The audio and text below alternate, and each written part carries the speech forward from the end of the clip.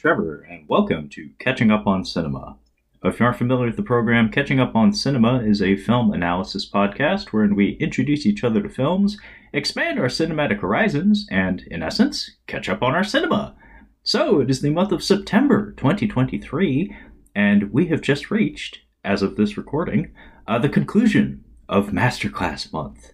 Masterclass Month occurs in Septembers of every calendar year, which just so happens to be our anniversary month here at Catching Up on Cinema. This is us celebrating the completion, I believe, of 5 years of podcasting. Kind of a big deal, at least to me and to my buddy Kyle, whom I do the podcast with. And in case you hadn't noticed, Kyle is not with us today. So it's just going to be you and I, dear listener. Hopefully it's not going to be too dreadfully boring or meandering a conversation, a one-sided conversation at that. But today, I'm here to conclude Masterclass Month by talking about the last film in the film franchise that we're doing our Masterclass on this month. And that would, of course, be the Lethal Weapon series of films. All four of which were helmed by Richard Donner, and all four of which star the duo of problematic individual Mel Gibson and beloved philanthropist/activist Danny Glover. So, of course, to draw things to a close this month, the last film in the series is going to be the subject of today's episode. That, of course, is Lethal Weapon 4, which, of course, was directed by Richard Donner and dropped in the summer of 1998, July specifically of 1998. I like to start things by talking about the cast and crew. More specifically, as we've been talking about the sequels of the Lethal Weapon films, it's been very, very fun for me personally. I can't speak for Kyle, but for me, I get a kick out of taking a look at the progression of some of the major players in these films, of their careers in film. It's really interesting to see what their trajectory is between all the sequels. So I'll talk about that in just a second, but just to set the stage, I will point out that Lethal Weapon 3, the subject of last week's episode, was the most profitable. It generated the most box office of any Lethal Weapon film to date. I'll get to that in a second, but the main thing to remember is that Lethal Weapon 3, that came out in 1992, 6 years earlier, 6 years prior to the release of Lethal Weapon 4, was the most profitable of the entire franchise, such that it's actually quite surprising that there was such a gap between the massive success of that film in a very successful franchise and the production and release of this film. Because prior to Lethal Weapon 3, I believe Lethal Weapon 2 only came out 2 years after the original Lethal Weapon, and then Lethal Weapon 3, I believe, was only 3 years after Lethal Weapon 2. So we were working on a fairly standardized schedule up until Lethal Weapon 3. So the release gap between 3 and 4 is the only unusual major gap, major length of time that transpired between releases of any Lethal Weapon film. It's kind of interesting that it would come on the heels of the most profitable of the entire franchise. But the road to Lethal Weapon 4 was indeed a long one. The way I have come to understand it in the little bit of research that I've managed to do this week reveals that, the script for this thing very similar to the script of Lethal Weapon 3 was a Frankenstein's monster of like 5 or 6 different writers' pens, all working frantically around the clock, scrambling to keep up with the improvisations and random inspirations of both Richard Donner and his cast and crew. Apparently, both Lethal Weapon 3 and more, like, especially Lethal Weapon 4, from a scripting standpoint, were held together with fucking Scotch tape and popsicle sticks. It was a mess, a complete fucking mess. And as far as I understand, from a writing standpoint, because Richard Donner relies so heavily on improvisation and ADR patchwork to keep the film moving and energetic from scene to scene, and logical on top of that from a narrative standpoint, because he relies so much on improvisation and all of his actors playing off of each other so beautifully, from a writing standpoint, just ideas would probably just get generated on the set and have to be transformed and altered constantly. As far as I understand, new pages were being generated like every hour that they were filming this thing. And also just finding a screenplay to serve as the framework, the skeleton for the beginnings of Lethal Weapon 4, even that was kind of treacherous. Because as far as I understand, at one point, a version of the script that would end up becoming Die Hard with a Vengeance, I think it was called Simon Says, was in the possession of producer Joel Silver, who has worked on both Die Hard and Lethal Weapon. He has his hands in both those gigantic franchise cookie jars, and it ended up being a Die Hard film rather than a Lethal Weapon film. But at one point, that was being considered as the script that would become Lethal Weapon 4. It did not. It ended up becoming Die Hard with a Vengeance instead. And then from a scheduling standpoint, it looked like at one point after the release of Lethal Weapon 3, Mel Gibson wasn't especially interested in continuing the series. Obviously, he changed his mind by the time you get to 1998, but 1993, 1994, it seemed like his head and his heart just wasn't in it. So the gap in between 3 and 4 seems like a lot of it came down to writing, finding the right script, and also finding the right time for all of the major casting components to have time to jump onto the project. But for what it's worth, the script for Lethal Weapon 4 is attributed to like 4 or 5 different people, but just to toss out some names, we have Jonathan Lemkin, Alfred Goh, Miles Miller, but a fellow by the name of Channing Gibson is cited by Richard Donner, the director of the film, on the director commentary for the film as being absolutely crucial to ultimately getting the film that was shot. But apparently he admits to putting the poor guy through the ringer in terms of generating new pages like on a whim every hour on the hour to keep the thing moving, like as amorphous as it may be. But anyway, like I said, it seemed like it was a difficult process of finding the right time to make this movie, because it seemed like from a producer standpoint there was interest in getting this thing made immediately, because of course Lethal Weapon 3 was a massive success. Why not strike while the iron's hot, while it's hottest, in fact.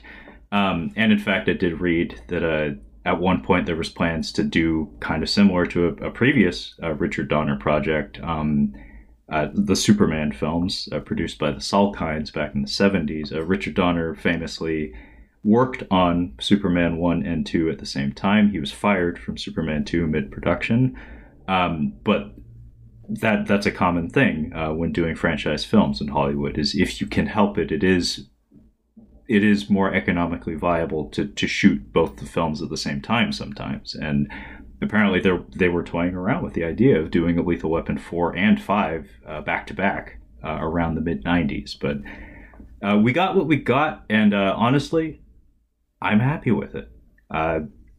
We talked a lot about ranking the Lethal Weapon films. Kyle and I, we've mentioned it probably on every episode this month, but just to dispel the mystery right up front while I'm talking about it, I think as of this recording, my personal ranking, so it's not the be-all end-all ranking of Lethal Weapon films, but my personal ranking for these films would probably go 2, 4, 1, 3.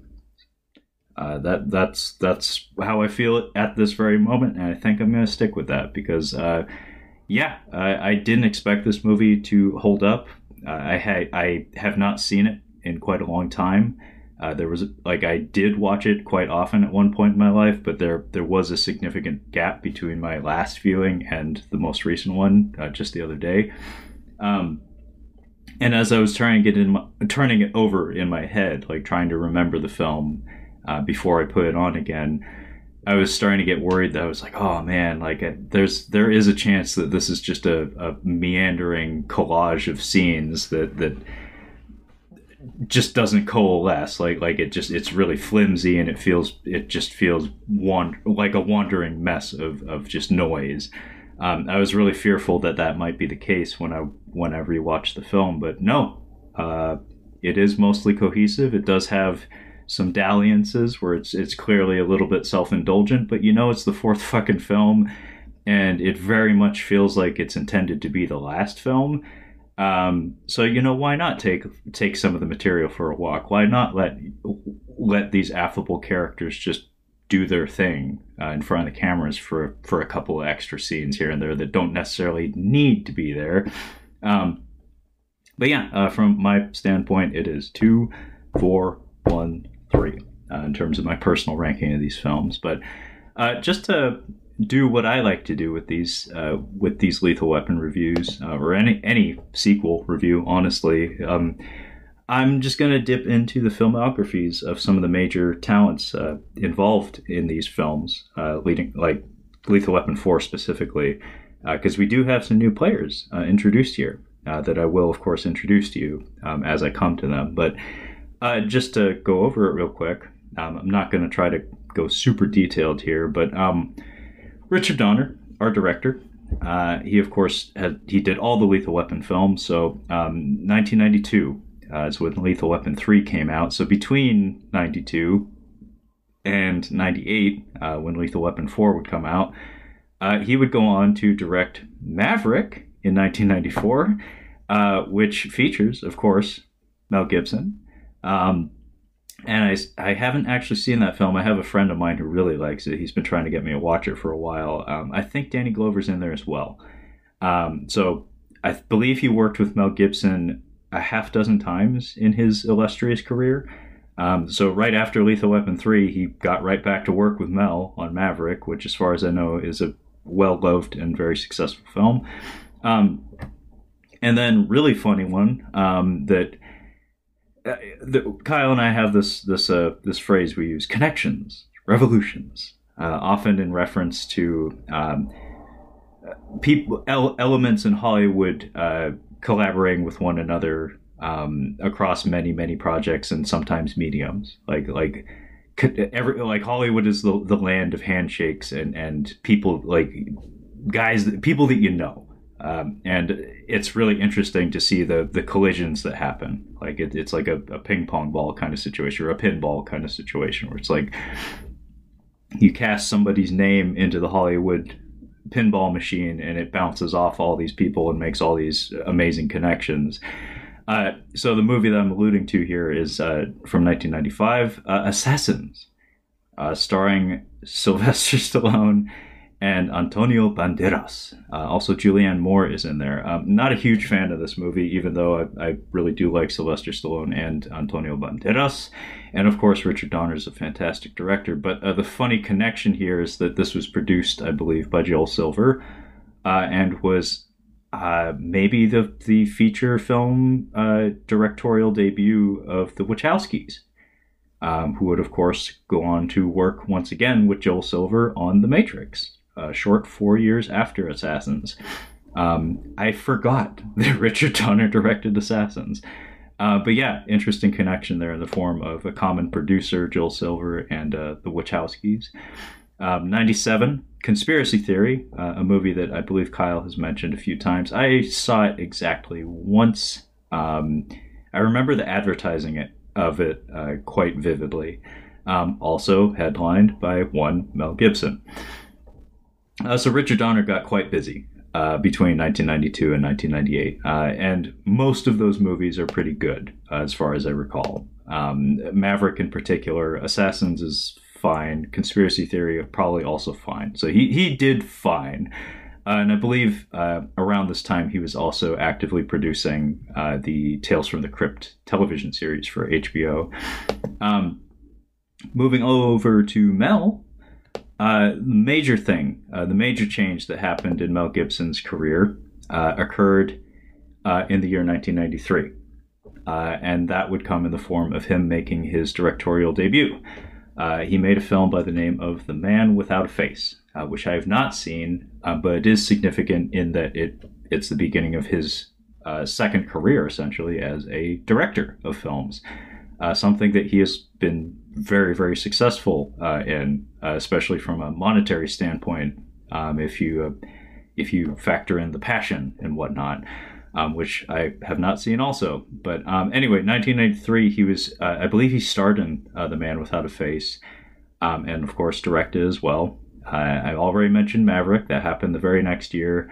And then a real big one for everybody, Braveheart. Mel Gibson both directed and starred in Braveheart in 1995. So when I said Mel had other things in mind for himself and his career, The Man Without a Face and Braveheart were probably it. Apparently, he has a cameo in Casper that I forgot about. The Casper the Friendly Ghost. Apparently, he has a cameo in that one that like I said, I forgot about that. Pocahontas, he did the voice of John Smith, so that's a voice-only role. 1996, Ransom. A gigantic fucking movie. The advertising campaign for this thing was monstrous. It was everywhere. Give me back my son was the catchphrase of 1996, apparently. Very significant to point out is that Rene Russo is also in that film. So the two of them came together for that film as well. Father's Day, I haven't seen that one, but it's Billy Crystal and Robin Williams, directed by Ivan Reitman, so it can't all be bad. I really love both of those performers. Fairy Tale, A True Story from 1997. What? Just what? I have no idea what that is. He has an uncredited cameo in that, and then that brings us to Lethal Weapon 4. So Mel just broke out and really became, I guess, closer to what we generally know him to be now. So the time between Lethal Weapon 3 and Lethal Weapon 4 was some of the most important years in his entire filmography, in his entire career. So yeah, good on him, especially from his standpoint, for taking a break on the Lethal Weapon series. As for Danny Glover, Roger Murtaugh himself, off of Lethal Weapon 3, he did The Saint of Fort Washington from 1993, starring Matt Dillon and Danny Glover. Don't know that one. Same with Bofa, directed by Morgan Freeman. Wow, apparently it was Morgan Freeman's directorial debut. Adapted from a play of the same name. Interesting. Not familiar with it, but that's very interesting to know. 94, as I said, he does have a role in Maverick. Apparently it's a very small, uncredited cameo, but you do things for your friends. As I understand, he and Richard Donner and Mel Gibson to be. 94, Angels in the Outfield, he plays the manager of the team in that one. I remember him being very gruff and warm at the same time in that, as he generally tends to be very good at being. Override is apparently an American science fiction short. Never heard of it. Operation Dumbo Drop. I saw that in the theater and have completely forgotten everything about it. But I do remember going out to the theater to see that when I was 8. Wild America, never saw that one, but apparently he has an uncredited cameo in that. The Rainmaker is kind of a fun one. Kyle actually mentioned, I think, just last week that he watched that film. And he was very, very surprised to see Danny Glover in there because he wasn't advertised as, I believe he goes uncredited in the cast of that film, but he plays a very important role in the form of the judge in the major case that most of the film is built around, and he's excellent in that performance. 1997, really fun one, especially, like I said, from a connections standpoint. Gone Fishing from 1997, also starring Joe Pesci. So apparently the two of them could tolerate each other enough, or probably liked each other quite a lot, and they did a movie together outside of the Lethal Weapon franchise. And then also the same year he did Switchback, which I recognize it to be a thriller film from the late 90s just based on the poster art.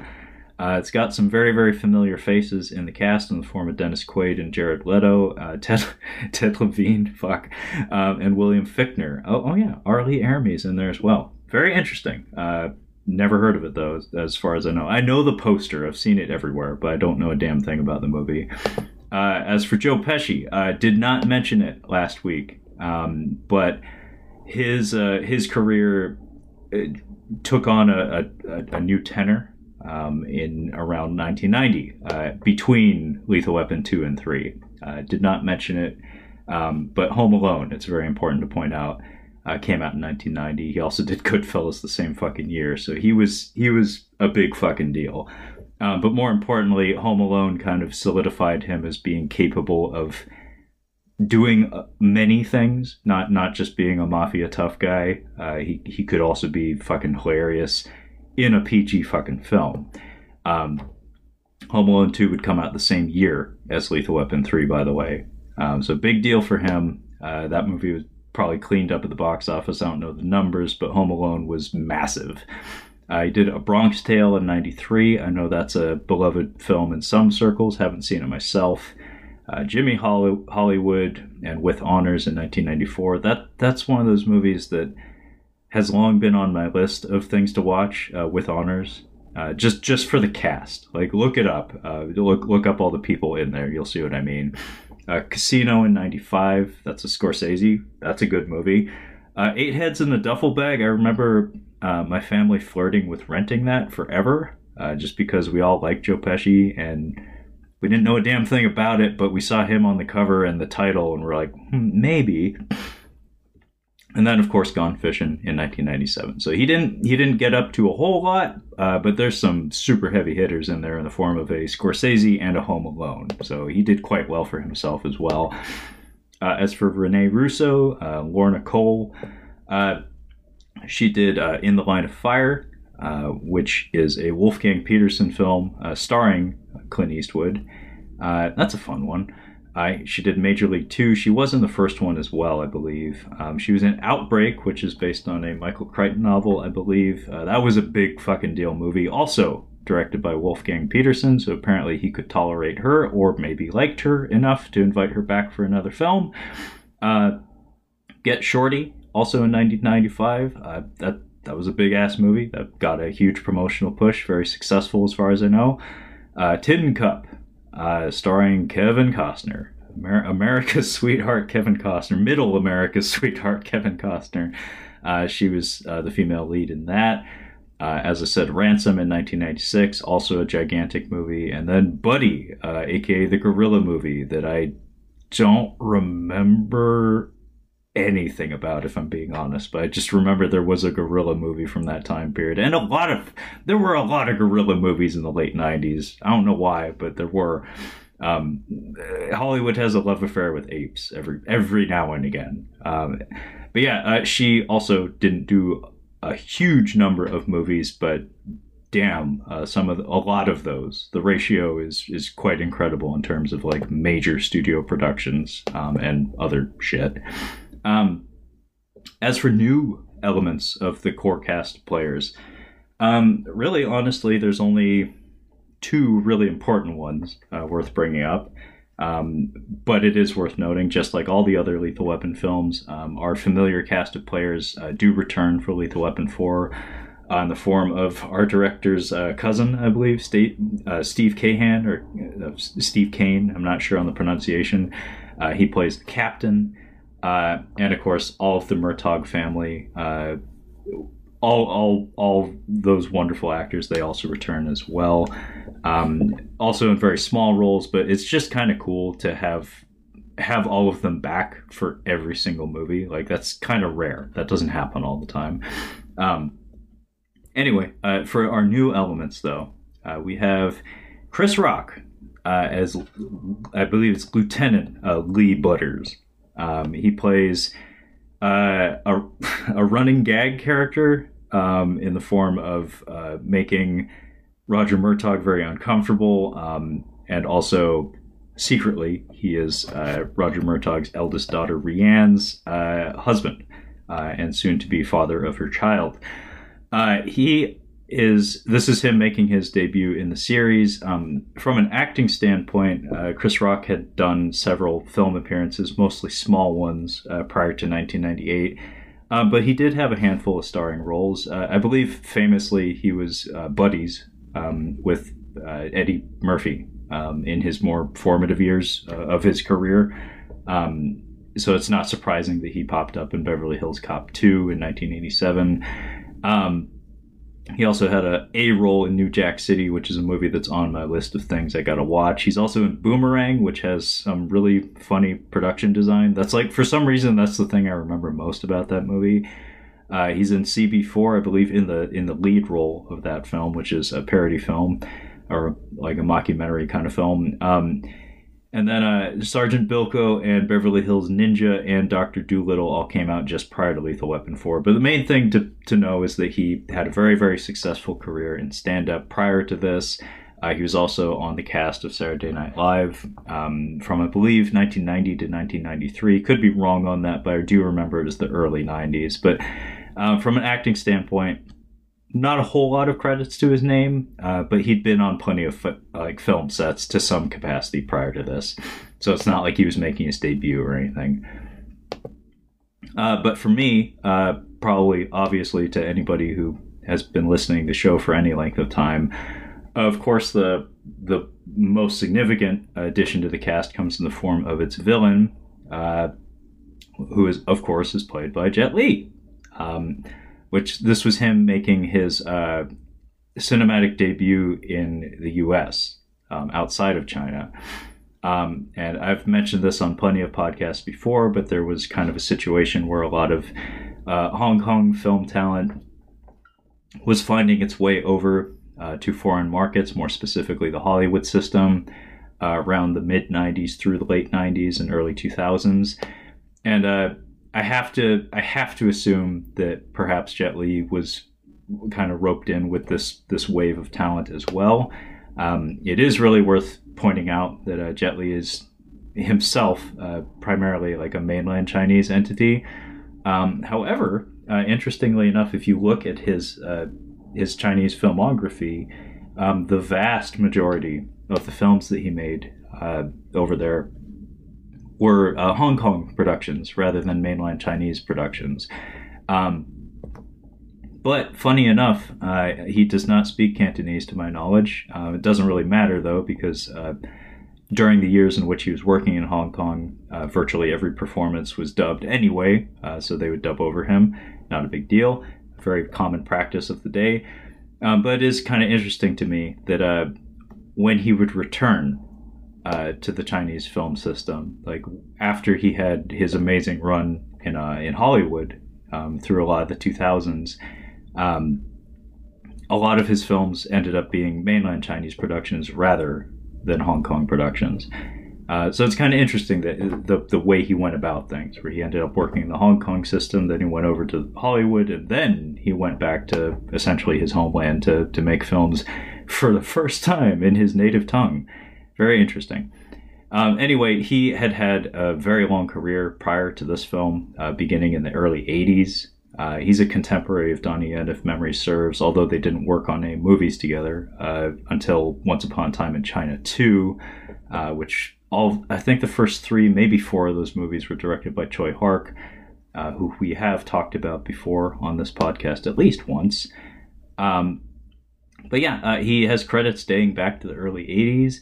A lot of really popular, really awesome movies on his filmography prior to Lethal Weapon 4. Just to toss out a few names, Born to Defense is apparently his directorial debut. I actually didn't know that, but that was 1986. The Once Upon a Time in China franchise begins in 1991, where he portrays the character of Wong Fei-hong. Deeply beloved series of films, especially that Once Upon a Time in China 2, as I mentioned before. That would be the one where he squares off with Donnie Yen. They both did a bang-up job with that. Tai Chi Master, I can vouch for the quality of that one. That's a very fun film. Fong Sayuk, there's a couple of those, I think, and they're very, very good as well. And Bodyguard from Beijing, that's a fun one. Fist of Legend is a personal favorite of mine. Very much like that one. But Black Mask is especially worth pointing out because that came out in China in 1996. However, it would not be released in Western territories in the U.S. until after Lethal Weapon 4, until 1999. And this was a common thing. I mean, we saw the same occurrence in Jackie Chan's filmography as well, where Rumble in the Bronx came out in, I believe, 1995 in the U.S. And then for the next few years after that, producers and distributors mined the depths of his recent but somewhat earlier filmography for release in the West in the form of things like First Strike and Super Cop and so on and so forth. So this was not a new thing, but it is very It's very interesting to me that Black Mask would be 3 years old by the time it would find its way into American theaters, and I don't even like it that much, if I'm being honest. But yeah, Lethal Weapon 4, as far as I know, is him making his debut in the U.S., in the Hollywood system. And for what it's worth, he doesn't have a whole lot of screen time. He doesn't have a whole lot of dialogue. But that feels intentional, and I feel like he gets quite a lot of mileage out of the feet of film that are allotted to him. I think the choices made with his characterization and his screen time were correct, because this is an absurdly packed film in terms of the number of cast members and speaking roles and new elements and all the shenanigans going on. There are a ton of moving parts, and I feel like the balance of his character's presence in the narrative is such that you never ever forget that he's there. You always believe that he's a threat, and you get enough. And I don't feel it's a slight on him at all. For him to have as little dialogue as he has, I feel like that's actually probably the better way to handle his character, is if you overutilize him, if you make him have speeches or over-explain himself, or even show him on screen doing the things, the incredible physical feats that he does. Too often, it dispels the mystique. It takes away some of its sting and its power. So I, for one, I don't know if there's anybody out there, I haven't checked, but I don't know if there's anybody out there who feels like he got, shafted and didn't get enough screen time or enough depth to his character. But I, for one, think they found a place for him in a very, very crowded film, and it was enough. I was very satisfied with how Jet Li was utilized in this.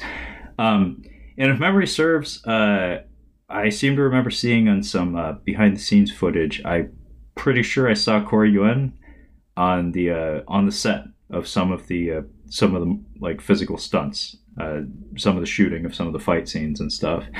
And I'm not surprised by that at all, because he would start making American and European films around this time, very shortly thereafter, especially with Jet Li.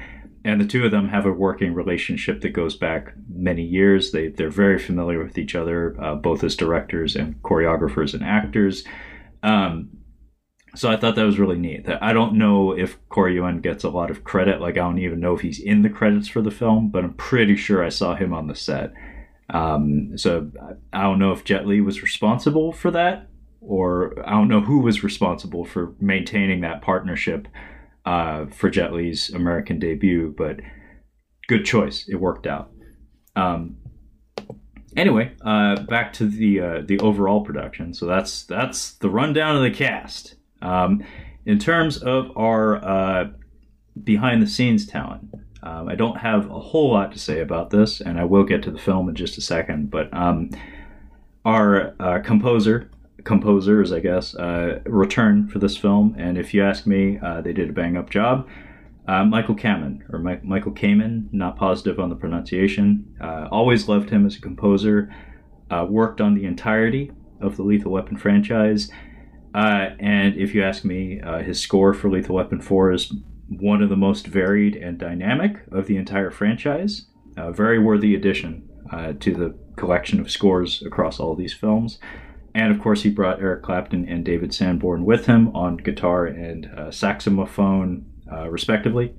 I wasn't positive if they were involved, if that pair of musicians was involved in all of the Lethal Weapon films, but I can confirm now, yes, they were. And they did a great job. Only other behind-the-scenes talent that I really want to point out is, I have a couple here. One, Lance Gilbert is apparently Mel Gibson's stunt double. I only tossed that out there because the amount of obvious doubling in watching the Blu-ray version of the film at home is very apparent, very obvious and apparent throughout quite a lot of the film. So Lance Gilbert, congratulations, you are seen and recognized for quite a lot of the film.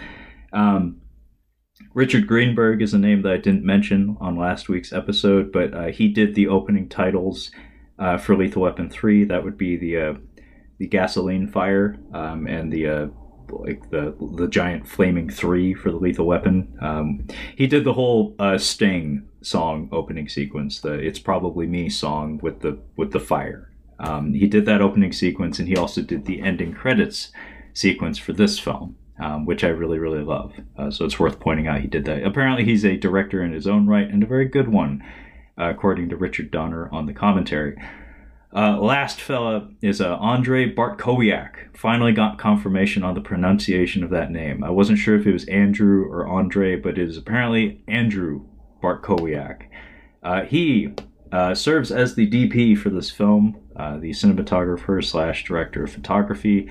Highly experienced cinematographer, and I have a particular fascination with him that I have to assume not everybody has, but it's very specific to me because a lot of the movies he's directed deeply fascinate me because he is an excellent DP. He's worked with some incredible talent. Just to toss out some names: Sidney Lumet, John Huston. I worked with Sidney Lumet extensively, by the way. Ivan Reitman, he shot Twins. Joel Schumacher, he shot Falling Down. William Friedkin, he shot Jade. Excuse me. He shot fucking Species. Probably most importantly, excuse my shitty English, he shot Speed. Jan de Bont, the Dutchman, the Flying Dutchman, he famously shot Lethal Weapon 3. I did mention that last week. And he would go on to direct Speed just a few short years later. I believe that was his directorial debut. And wouldn't you know it, the DP for his directorial debut would end up being the DP for the next Lethal Weapon. So connections, revolutions. So I wouldn't be surprised if Jan de Bont recommended Andrew Bartkowiak to Richard Donner or something along those lines. But as a director, Andrew Bartkowiak is responsible. This man is responsible for something that I like to call the Kung Fu Hip Hop connection, which it was a subgenre or a phenomenon. I don't know what the fuck you want to call it. A trend. Let's call it a trend. In Hollywood history from the late 90s through the early 2000s. I don't think it made it beyond the mid 2000s. But it was this thing where I noticed that like Hollywood studios seem to be really trying to make this happen, where it's like we're trying to take the world of hip hop and combine it with the world of martial arts. And so this is the man, this man responsible, because he shot Lethal Weapon 4, which of course features Jet Li. It's not a Kung Fu Hip Hop connection film, but it is the film that introduced us to Jet Li over here in the US. And then he would go on to direct, again, starring Jet Li, Romeo Must Die in the year 2000. He would go on to direct Exit Wounds in the year 2001, featuring Steven Seagal, war criminal / terrible human being, a problematic individual, Steven Seagal, and DMX. And then Cradle to the Grave is probably the big one, 2003, featuring DMX, probably actually in the starring role. Oh yeah, and Jet Li's here, along with the entirety of the 2003 UFC organization. The man also directed Doom, Street Fighter: The Legend of Chun-Li, Maximum Impact, and Dead Reckoning from the year 2020, which is in fact a Scott Adkins film. I have a particular fascination with Andrei Bartkowiak, I'm sure none of you all listening do, but it's a project for another day, perhaps. Anyway, let's get to the fucking movie. So I'm going to try my best to just blaze through this as fast as I can, because it is just me, and I'm probably going to blow out my throat by the end of this episode. So our film begins with a fireball displaying the Warner Brothers logo. We get a fiery title drop, a Lethal Weapon 4, just in case you didn't know what movie you were watching. And the first image we're presented to after the titles is Riggs and Murtaugh driving in the rain.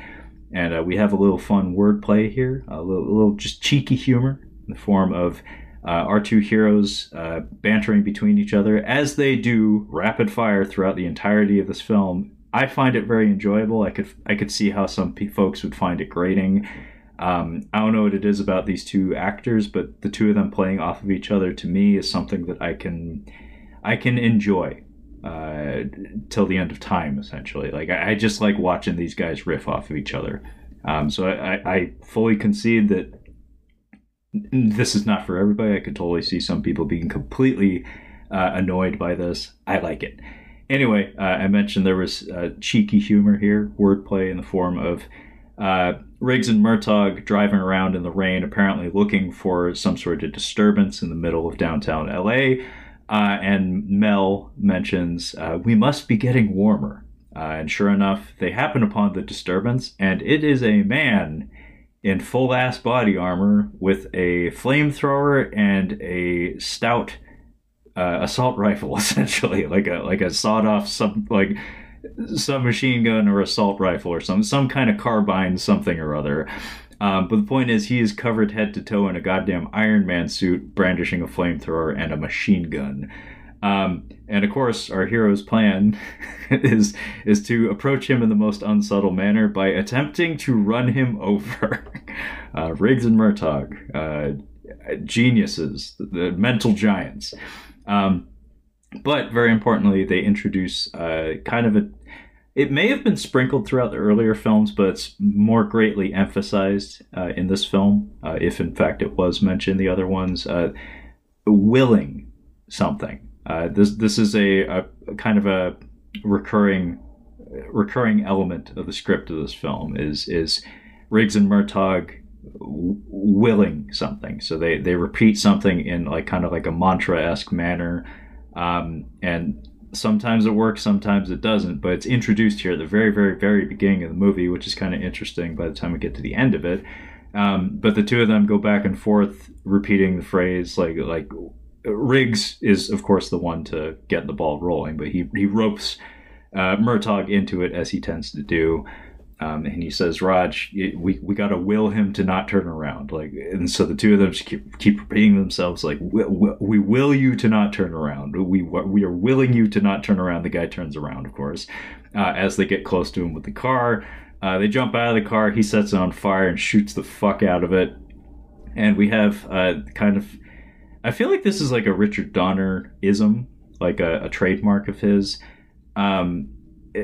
Important, snappy dialogue happening in the midst of an action or sequence or a shootout of some sort. It's especially apparent in this film because, actually from a structural standpoint, it's kind of interesting because we kind of begin this movie the same way we end it. Things that draw attention to themselves when you're talking about a movie into a microphone.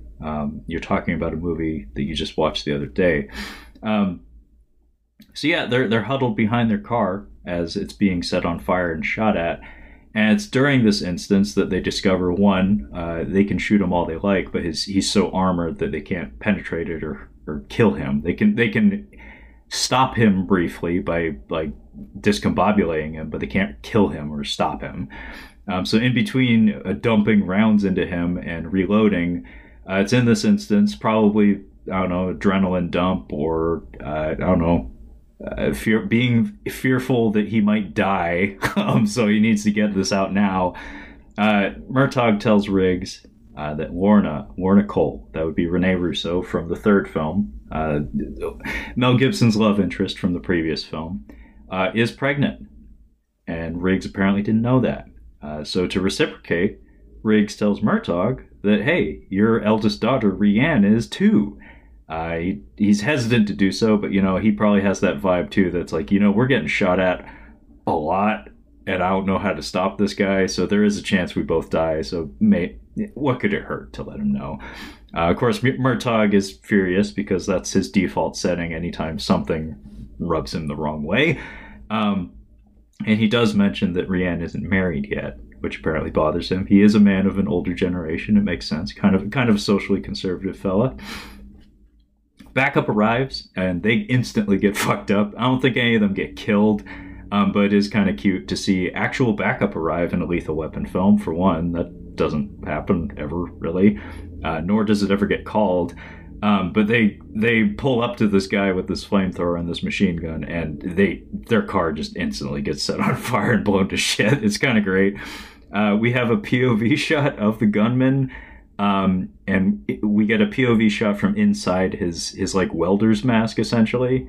He has a helmet that looks like a welder's mask, and he has a tape player. He has like a Walkman, blasting some kind of butt rock, that some song about fire, and then of course he like gives like a Viking cry, like a yeah, and then shoots out some more flames. It's pretty great. It's like, this man is nuts. That's basically what we have. Zero characterization for this individual. They will be dead soon, but the point is we get none, and yet that one instance of him, of seeing the world through his eyes and hearing the music that he's listening to as he's having a fucking firefight with random people in the streets, is all the characterization you need. This guy is absolutely nuts, and he's apparently in his glory in this moment. We have a funny line from Riggs and Murtaugh, where Murtaugh, amidst all the gunfire, just tosses out the phrase, "Is he black?" To which Riggs responds by reloading his pistol and responding, "Too much armor on, I can't tell." And it's like, no, he's asking about the person who fathered his grandchild, but that was clever. That made me laugh. So we come up with a plan, and the plan is Riggs needs Raj to distract the armored gunman, and he quickly comes up with an idea. He says, "Hey Raj, I need you to distract the guy so I can get him to turn. I need him to turn so I can get a shot on the valve of the flammable liquid tank on his back." That seems to be, the only vulnerable spot that we have available to us in this instance. Very, very much like a boss fight from a video game or something. So he tells Raj, strip naked, or at least down to your undies, or your boxer shorts with little hearts on them, and run out from behind the car dancing like a chicken. And, Roger, he doesn't have a counteroffer, so he's like, okay, let's go do it. So we get to see Danny Glover in his underwear and his boxer shorts, and he does a little chicken dance. And sure enough, the dude pauses for a second and turns, because, I would too. Shit, that's not something you see every day. And Riggs takes this opportunity to shoot the valve, which causes a delightful chain of events. Truly stunning effects and stunt work here. So the valve blows off, turns his flammable liquid tank into essentially a jetpack, very similar to Boba Fett, if you've seen Return of the Jedi, because he goes fucking flying, or The Rocketeer, I guess, if we're talking 90s films. We do get a Wilhelm scream over him flying through the air, and he slides across the pavement into a gas station, into the undercarriage of a gasoline tanker, which then causes the entire gas station to explode in a gigantic fireball, which launches said tanker truck into the air. And then the icing on the cake, the cherry on top, is we cut to a shot of our two heroes in the rain, running away from their car, as we see the tanker, the flaming tanker, drop down onto, I presume, Murtaugh's car. Spectacular effects work and stunts throughout a lot of this movie, but as an opening action beat, this is pretty fantastic. Like, it makes no goddamn sense, but we got some storytelling in there, and the effects work was good. It was entertaining as shit. And then our two heroes walk away from the fiery crime scene, and we see Mel put his arm around Danny Glover's back, To which he responds by slapping his hand away and saying, "Hey, don't put your arms around me when I'm naked." And it's like, put a pin in that for his characterization later on in the film. We get an on-screen title that reads "Almost 9 Months Later." And we cut to the Code 7, which is apparently, I don't know if it's the same boat that Murtaugh had in the earlier Lethal Weapon films, but I think he uses the phrase "my new boat" or something. But it's the Code 7 is the name of his fishing boat. And we're out on the water, Riggs, Murtaugh, and Joe Pesci's Leo Getz. He came out with them. Who knows why, especially the way they treat him. But hey, Leo's a character. I like Leo as a character. I know he can be annoying. That's the point. And I feel like he earns his place in every film that he's featured in. Like, I feel like he justifies his need to be in the film. Mostly, like especially in this one though. I do like some of Joe Pesci's material in this one, especially by the time you get the end of it. It is worth noting, apparently both he and Chris Rock were not included in early drafts of the script for Lethal Weapon 4. They were written in later, and as a result drove up the cost of the film quite significantly.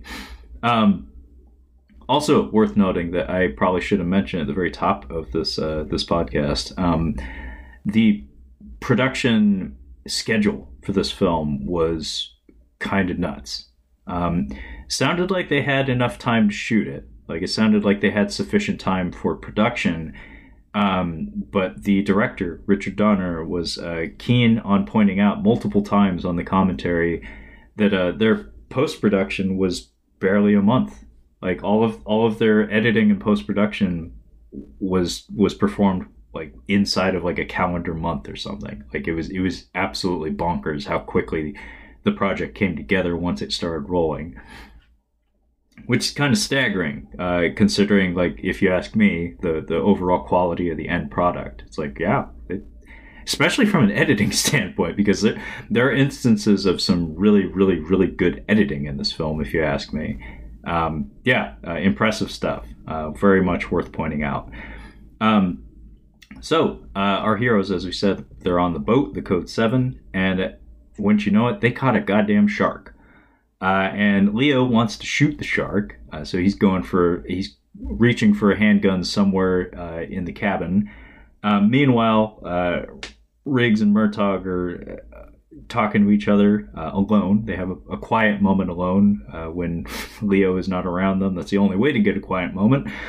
And Riggs admits that he hasn't moved on from his dead wife. Basically, the subject of marriage comes up because, as I said, Murtaugh being, more of a socially conservative individual, he's like, you got a pregnant girlfriend, live-in girlfriend. You've been together a long time. Why don't you just get married? And Riggs's response to that is that, maybe she wants that. I like the idea of that, but I'm also kind of like, part of me isn't ready for that. I do like the bit where Leo gets pissed about all the everything gets fucking nautical, is how he puts it.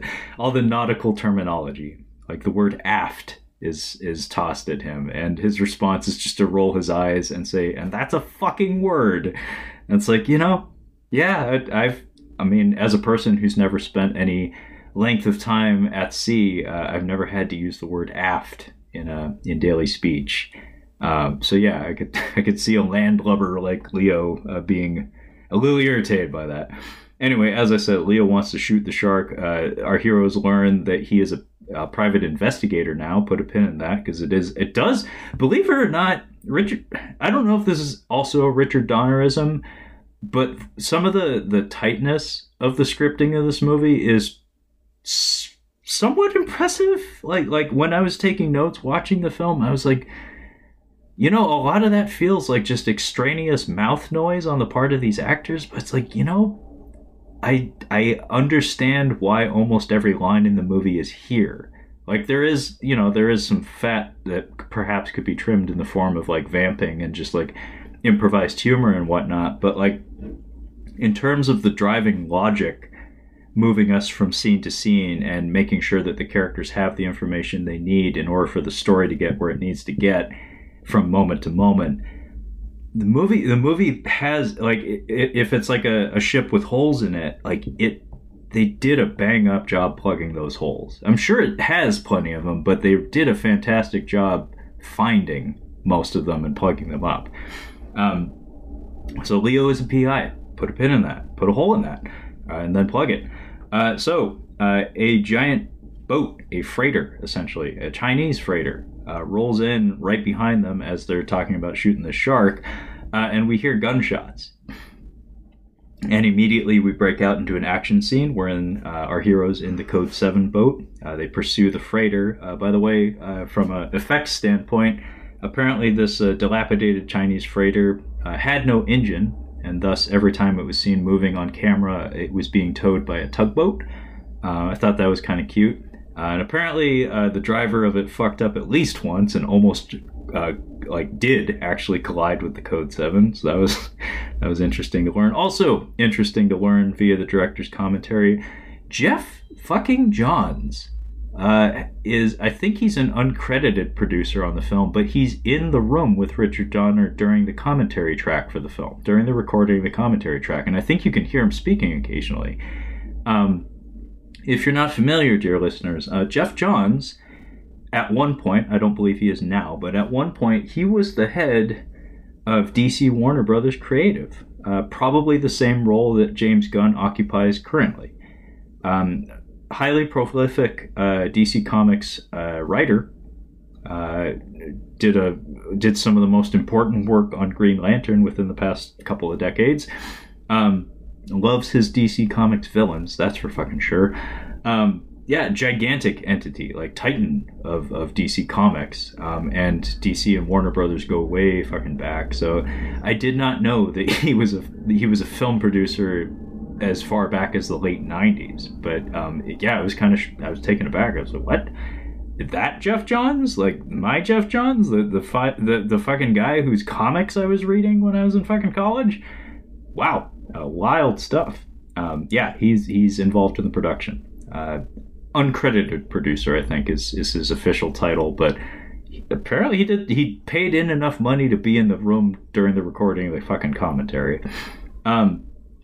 So we are in the midst of pursuing this Chinese freighter.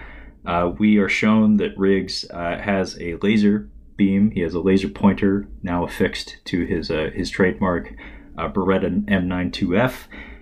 He demonstrates so by pointing the laser in fucking Leo's face. Not cool. Raj radios the Coast Guard. Hey, he called for backup. Our characters are supposed to be more matured by this point in the franchise. So yeah, of course he would call for backup. Not something they did a lot in those earlier films. And we attempt to flash our badges to the freighter as we're pursuing it.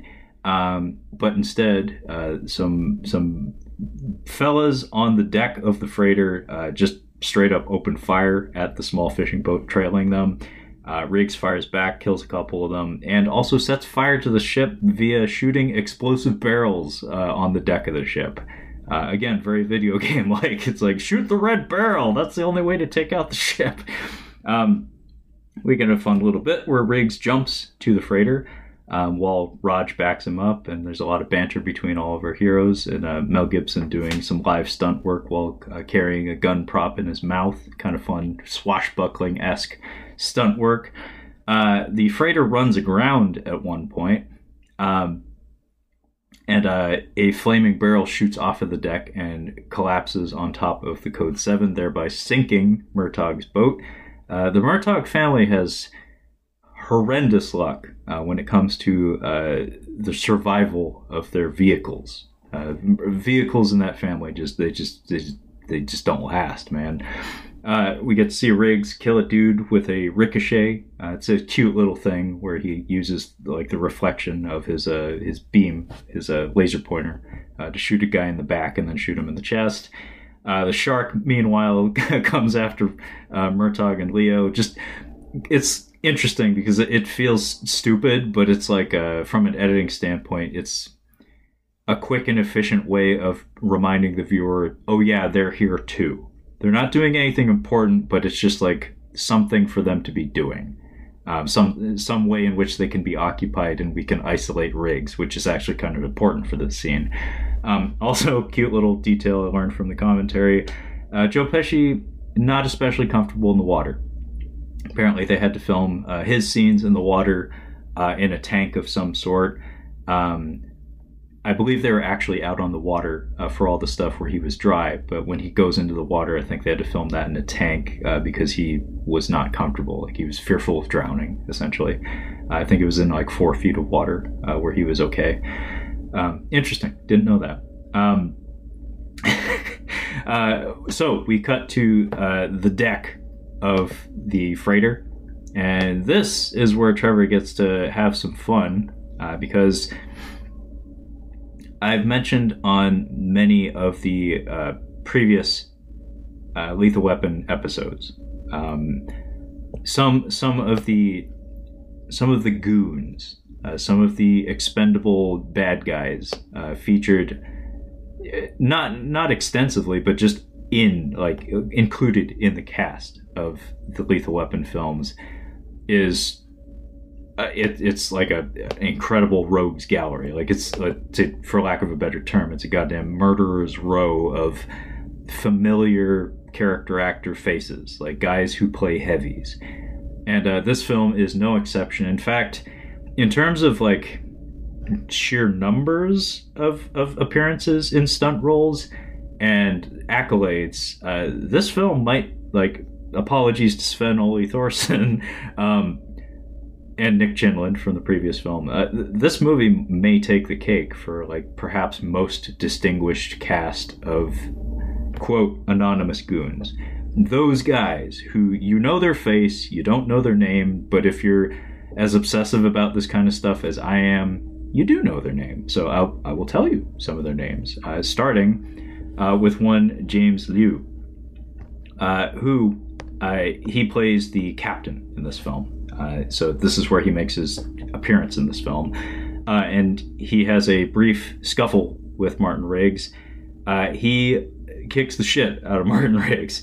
And it's important from a character standpoint. Because remember, this is Lethal Weapon 4. Murtaugh has been saying since Lethal Weapon 1, I am too old for this shit, or I am getting too old for this shit. So that's something that should be apparent across the entire franchise, and they actually do kind of like follow through on that in this one and address it, that Danny Glover and Mel Gibson are actually getting older now. The characters that they're playing are perhaps even older than what they actually are. So this is the movie where they finally attempt to explore that and actually add that as an additional layer to their characterization, where it's like these guys are losing a step. Perhaps they are, like, or becoming too old for this shit. So this is the movie where Riggs loses some fights. Riggs gets the shit kicked out of him sometimes and doesn't really get a chance to redeem himself. So to start the movie this way, with him fighting James Liu, who is a titan of the American stunt world, like the Hollywood stunt world. This man has worked on every production under the sun, continues to work on every production under the sun, has actual acting chops, like has some really good face acting. Occasionally he has speaking roles. He was, I believe, actually kind of funny in Hot Shots Part 2. He's the guy that Charlie Sheen has the fight with at the beginning of that film. Titan of the stunt world, the American stunt world in particular.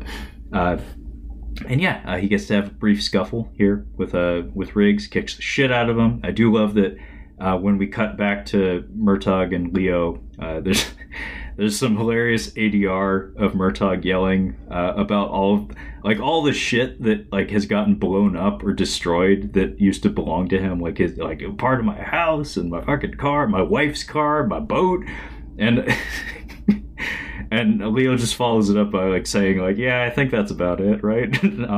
Anyway, we cut back to Riggs, and he investigates the hold of the freighter after James Liu's captain has escaped, and he finds a cluster of immigrants stowed away in the cabin of the freighter. Cut away to introduction of Uncle Benny, who I believe is played by, was it Kim Chan? Kim Chan. He plays Uncle Benny, who is our resident human trafficker slash smuggler. Not as funny as he is, not a good guy. And also we're introduced to, not properly, but it's kind of, this is what I'm talking about with the way Jet Li is showcased pretty well in this film, despite limited screen time and very little dialogue. We get introduced to Uncle Benny, as well as Jack Keeler, who is a Weasley-looking guy who is, I believe he's in The Big Lebowski. He's the guy who they go to see his stage production or whatever, and it's just a bizarre experimental something or other. Instantly recognizable face. Anyway, he is there. He has presented some counterfeit visas, essentially, for a group of 4 Chinese men to be brought into the United States.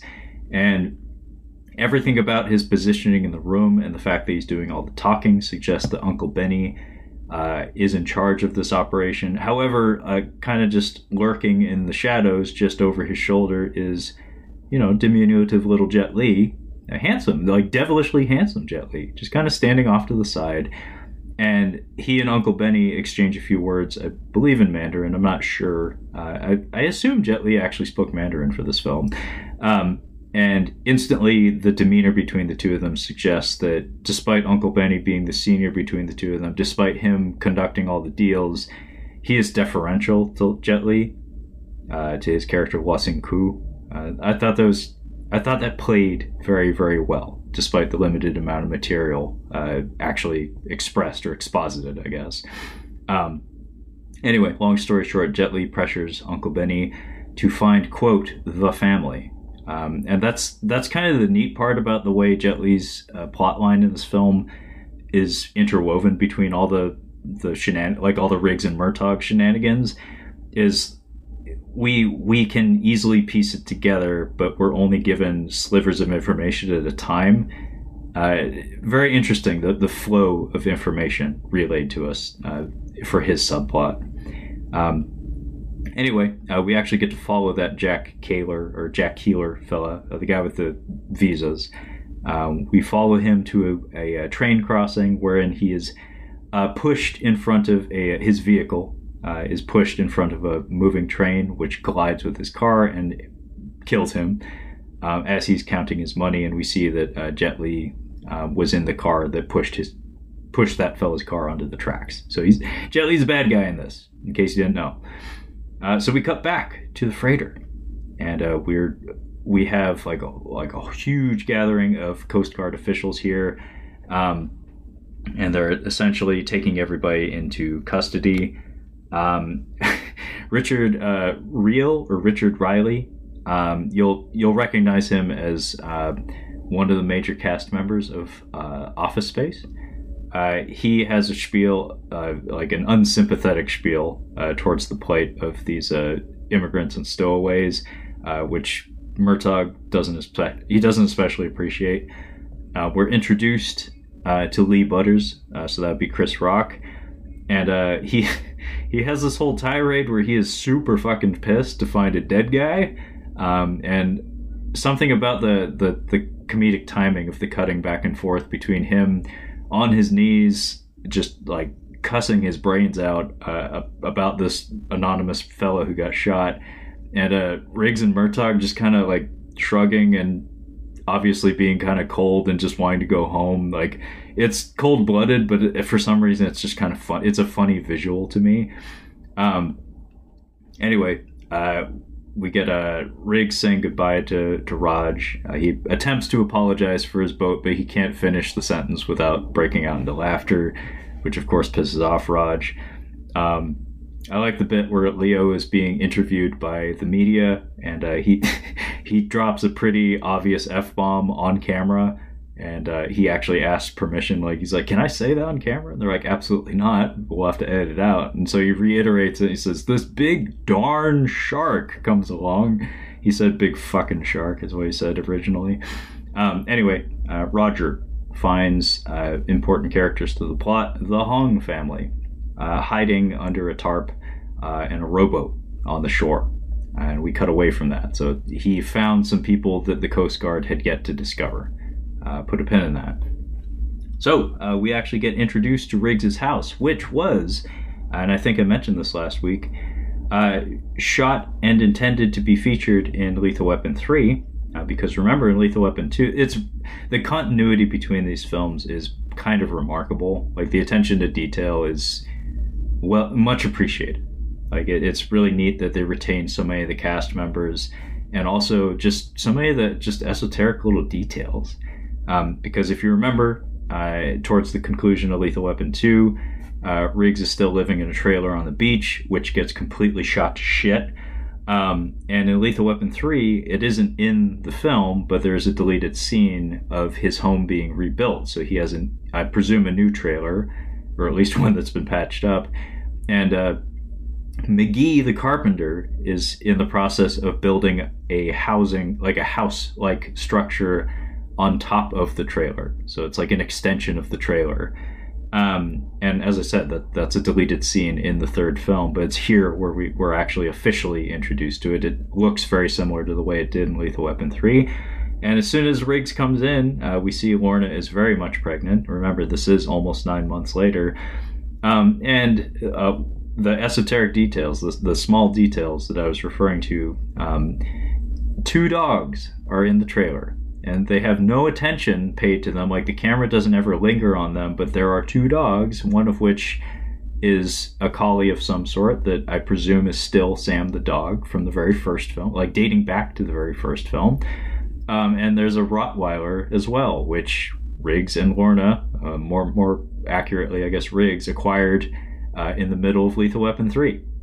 So he kept him. And like I said, these 2 dogs are just in the room for the scene. The camera never lingers on them or makes a big deal of them. But apparently that was something that Richard Donner felt needed to be there, and I appreciate it. It's like, what happened to that dog? It's like, oh, he still has him. Cool. Anyway, the 2 of them have lovely interplay between each other, like, you know, lovey-dovey, like live-in girlfriend-boyfriend kind of rapport. Lorna has finished building up the nursery in the house/trailer. Riggs floats the idea of marriage, and they both wuss out. Like, they both completely botched having an actual conversation about it. So they move on to breakfast of donuts and cereal. It is here where an additional subplot is introduced in the form of Ebony Clark novels. Lorna is reading a smutty romance novel by a novelist by the name of Ebony Clark, which seems like a needless little detail, you know, just like a little funny bit of dialogue or something. But no, it's not entirely a throwaway gag. We actually don't get the resolution of that until the very end of the movie, but again, put a pin in that. So we move on to something I like to call beach talk. And this is essentially a sequence wherein Riggs and Lorna, they walk on the beach together, side by side. So it's like camera 1, camera 2, like her shot, his shot kind of situation. From a cinematography standpoint, it's nothing complex, but it's a walk and talk. So we get Lorna mentioning that she heard from Internal Affairs, her department at the police station, that Raj Murtaugh is suspected to be on the take. And Riggs pesters her about this, and she tells him, like, don't let him know that I know that, or that I told you about that. So she says, keep that shit under your hat. Yeah, Riggs is going to do that. That's him to a T.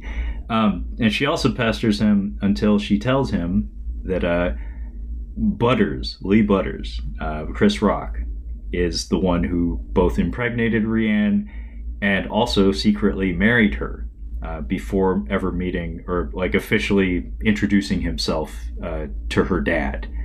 So apparently the rest of the Murtaughs know him and have met him and like him, but Dad is in the dark about it. And of course, Lorna makes Riggs promise not to spill the beans, not to let anyone know that he knows that. I do like the bit where she makes him do like a Scout's honor, like put his hand up and swear, and he puts up his left hand. She's like, no, right hand, like don't give me none of that bullshit. It's a cute little scene. It's brief and it communicates quite a lot. It introduces two new subplots essentially. Raj is on the take. Raj doesn't know that Butters, who he feels awkward around, is his son-in-law. Stuff that will pay off later. So we cut to the Murtaugh house. Riggs very nearly spills the beans about Butters being Raj's son-in-law. Excuse me. Riggs and Lorna discover the Hong family in Murtaugh's kitchen. So he takes like a few minutes to attempt to not let them find them, but of course they, nosy individuals that they are, detectives that they are in fact, it doesn't work out. They push their way into his home, and they find the Hong family clustered around the kitchen table, and Roger introduces everybody. And also, as they're leaving the house, after meeting the Hongs, Raj hands over wads of cash to his youngest kids. So that would be Nick, his son, and I actually forget the name of his youngest daughter. But he gives them wads of cash right in Riggs's line of view. So remember, Riggs has been informed that Raj is being suspected of being on the take, so he's like, I think he directly questions him. He's like, did we get a raise and I didn't know about it or something? Basically, where's the money coming from? But of course, Murtaugh dodges the question. Brienne arrives, does her thing where she accidentally bops Riggs. She does that a lot across these movies, and also kisses him on the lips. She does that a lot across these movies. They've always kind of had that thing going on where it's like, at any time, if they wanted to, they could hit the accelerator on that relationship. It's very good that they didn't, but you could tell it's always been something that every writer that's touched the series has probably considered at some point, of having Brienne and Riggs become a thing or something. But yeah, he very nearly spills the beans once again. So that's Riggs. Don't tell him any secrets. He will fuck with you. He will fuck with your life. Even if you don't tell him secrets, if Riggs is in your life, he's going to fuck with it. So we go to the police station. And I believe they said on the commentary, this is the same set as was featured in Lethal Weapon 2, maybe even Lethal Weapon 3 for sure, maybe even Lethal Weapon 2. So everybody has apparently been teasing Murtaugh for 9 months, about 9 months, by posting up on a bulletin board a news article with a photo of him dancing in the rain in his boxer shorts. And he's getting fucking tired of this shit, and we see that every time he takes it down, Riggs puts it back up behind his back, which is delightful. We do get some mention of our cast getting older in the form of our heroes going to have an audience with the captain, Steve Cahan, our director's cousin. The captain actually has a spiel where he's talking about there's a new generation of detective. A lot of them have psychology degrees, and they're better qualified they're differently qualified than us dinosaurs used to be. So he's of the same generation essentially as Riggs and Murtaugh. So he kind of floats the idea that everybody in this room is on the verge of retirement, perhaps. I do like that Riggs has to be told to sit down. I'm not going to go into detail about it, but it's just a funny bit where the captain's looking wistfully out his window and saying all this business about being too old and maybe we need to hang it up and stuff. And then he turns his head and Mel Gibson's just standing right next to him. He's like, Riggs, sit down. It's like a boy in the principal's office or something. It very much has that kind of vibe to it. So the captain has called them into his office because he is to promote them. Apparently the explanation is that the police department has lost a major insurance contract of some sort. So because the two of them, Riggs and Murtaugh, are liabilities, they want them to be less directly connected to the action. They want them to be on the sidelines. They promote them to captains so they can't get their hands dirty as often as they used to. So we have some business where the two of them celebrate their random promotion. They are like two children in the principal's office. It's very charming and hilarious. On their way out, I didn't notice this on any other viewing of the film, but they're congratulated by many people and also teased at the same time as they march through the police station. But the chopper pilot actually congratulates them and tells them like, hey, if you want to come up in the chopper for a free ride or something, like you're entitled to that now. It's just a throwaway line, but it's interesting from a structural standpoint, like, because all it's meant to do is point out to us, the viewer, that a chopper unit exists at the police department, and they will factor in a little bit later. They'll do a thing later on in the movie. So it's just like a small little detail. It wastes none of your time because it's a walk and talk. It's a West Wing style, like walk and talk through the police station, but it's like one line of dialogue that it has a reason to be there. And I thought that was kind of neat. Anyway, Butters also congratulates our boys on their promotion, and this is where they begin the slightly uncomfortable subplot of Murtaugh suspecting that Butters is gay, which, as I said, socially conservative as he is, Murtaugh, he isn't like hostile towards the idea of Butters being gay, not even a little bit, but he is of the mentality that's like, you do your stuff over there. I'm fine with it as long as I don't need to hear about it. So it makes him uncomfortable, but he's not like outwardly like hateful or disdainful or anything. It's just uncomfortable for him. But yeah, this is essentially like treated as a running gag of sorts, where Butters is trying to be extra kind and like appreciative of Murtaugh because he's trying to find an opportunity to, insert himself into the life of his wife's family in the form of, befriending her father.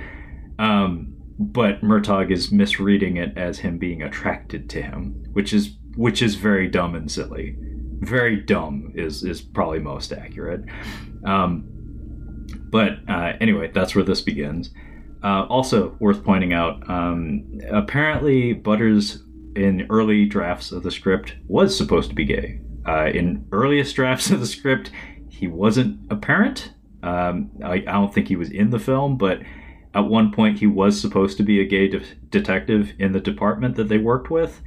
And then later on it was changed that he was not in fact gay. They just thought he was, and he was now going to be played by Chris Rock. So one of those things that got written and rewritten countless times before we ended up with what we got as the finished product. Mary Ellen Trainor also makes her only appearance in the film. She is the psychiatrist, the police department psychiatrist that has been in every Lethal Weapon film. Apparently she's a good friend of our director, Richard Donner. She's appeared in a lot of his films. I love her. She's great. She's very good in every appearance she has in all these films. And this is one of her most impactful sequences across all four of those films, because Riggs actually approaches her for the first time in the entire franchise, sincerely asking for advice. And it's at this point that after, a decade of her taking his shit, of him, he and Murtaugh harassing her and treating her like a joke, that she cuts him off and tells him the fuck off. And it's pretty savage. Like, it's very intense.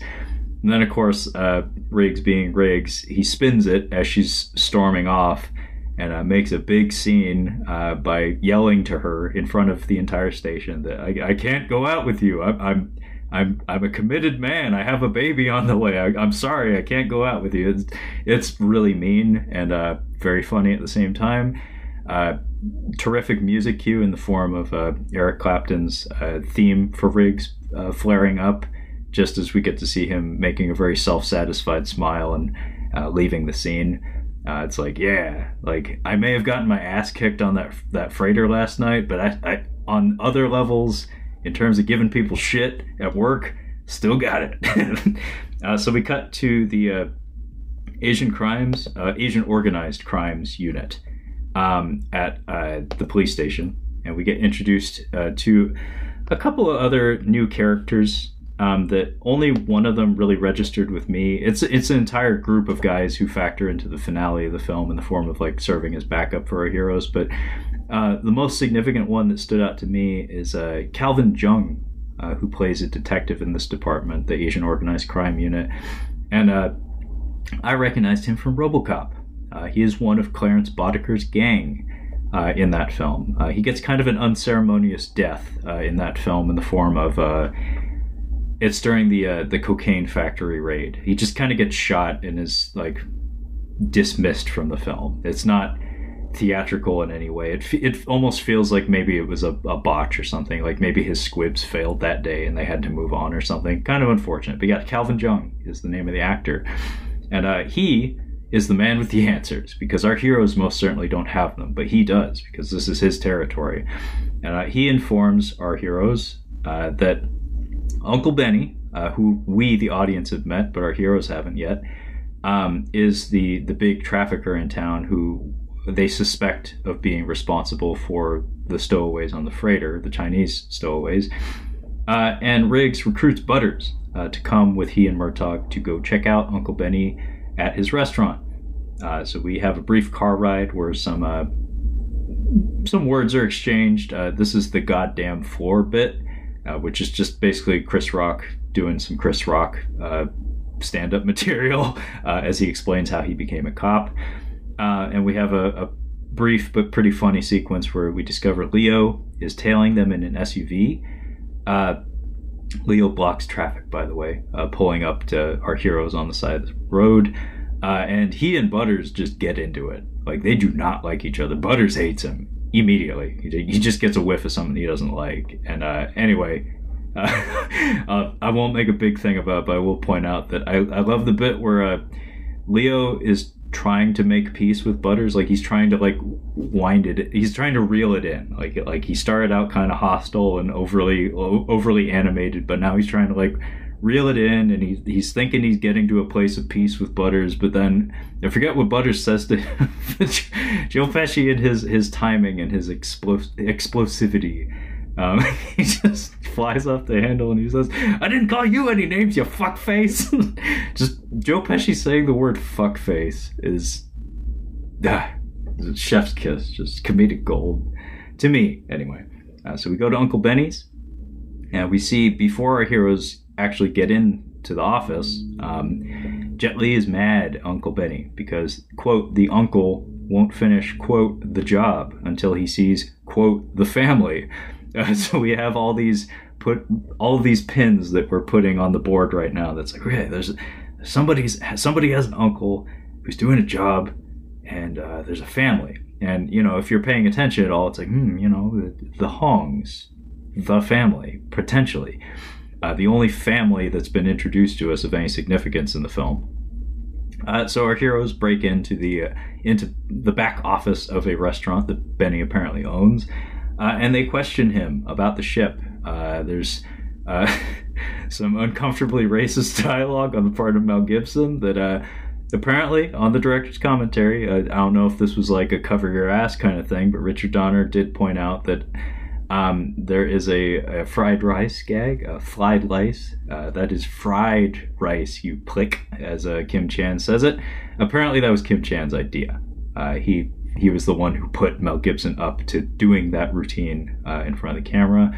It is dreadfully racist, but, you know, I guess it's appropriate. I don't know. Absolutely not. But anyway, Benny actually steps in, like he steps in between Riggs and Wasing Ku, Jet Li's character, when Riggs attempts to question him, but Riggs is very insistent, and he and Jet Li have a stare down that is quite effective. I love this kind of shit, where you're planting the seeds of conflicts to come, where it's like Riggs is just egging him on, like trying to get him to flinch. He's basically challenging him, but Jet Li gives him nothing and doesn't even react to anything he says to him. And Benny tells Riggs that Jet Li doesn't speak English. So Riggs decides to leave the hard way by smashing a two-way mirror instead of using the door. So that's highly illegal. That's property damage. And he also pulls the fire sprinklers in the restaurant, which is that's just mean, man. To quote a movie that would come out the next year in Mel Gibson's filmography, that would of course be Payback. That's just mean, man.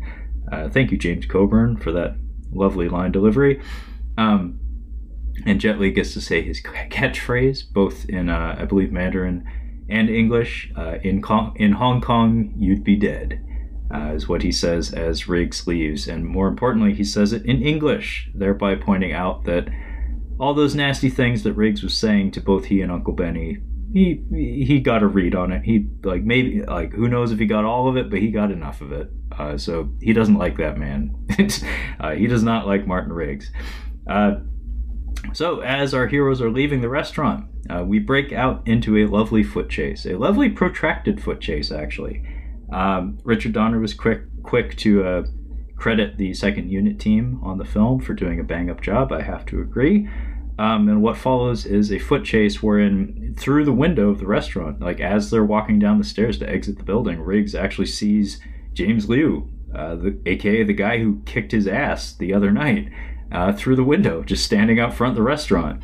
And so Riggs takes off in hot pursuit on foot. He chases James Liu, and Butters and Murtaugh take off in hot pursuit of another one of those very, very, very familiar faces. As I said, this movie has an incredible cast of that guys, those familiar character actors, especially stunt players that maybe you don't know their name, but you definitely know their face.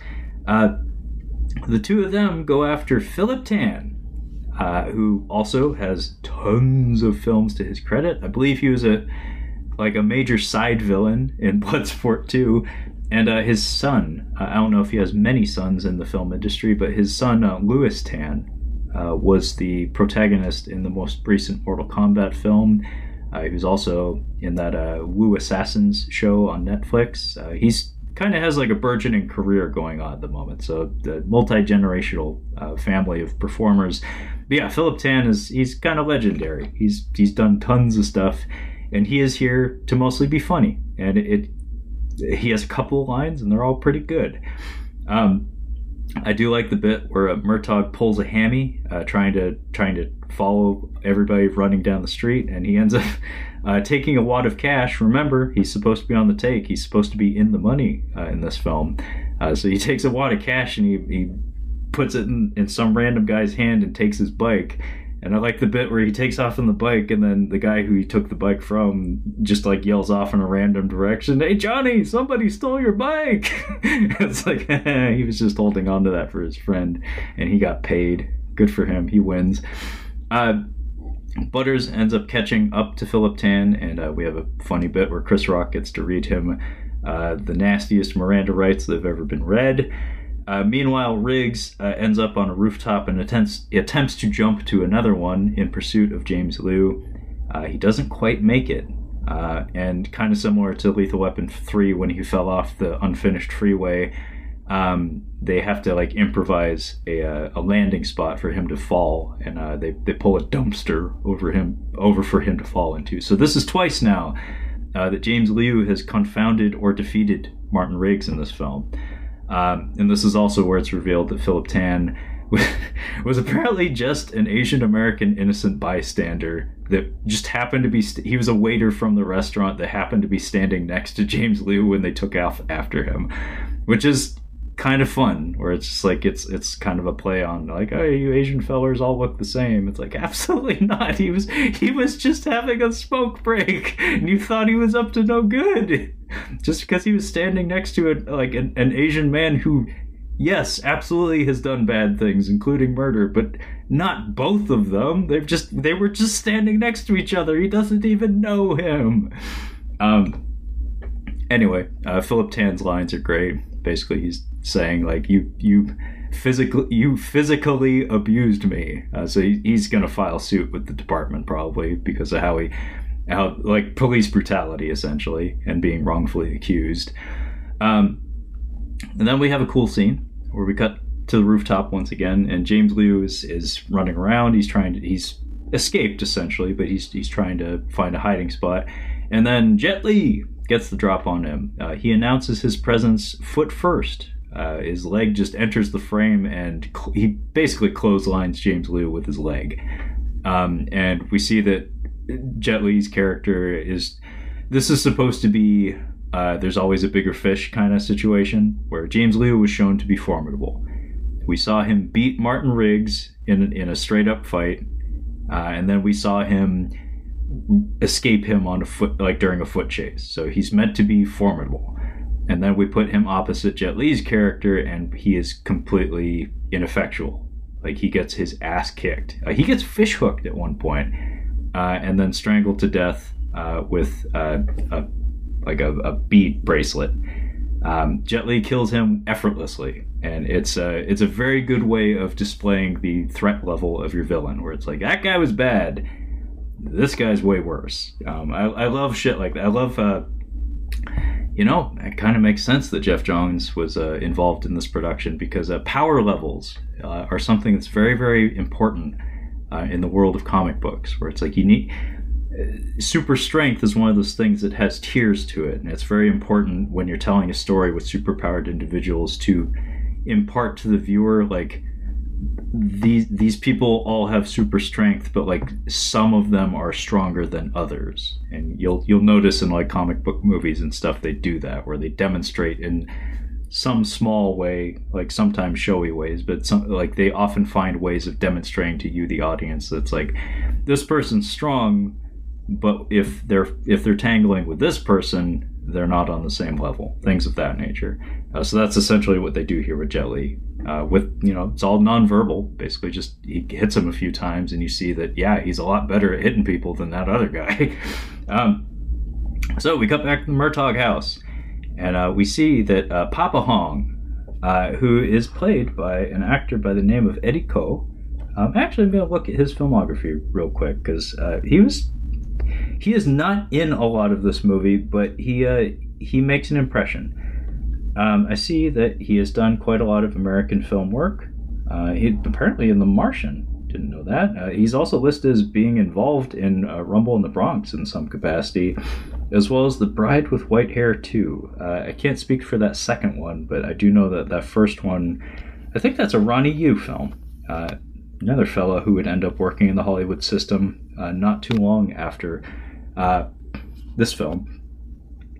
Anyway, he plays Papa Hong, and he has a lovely little scene with Murtaugh, who is coming home in the evening.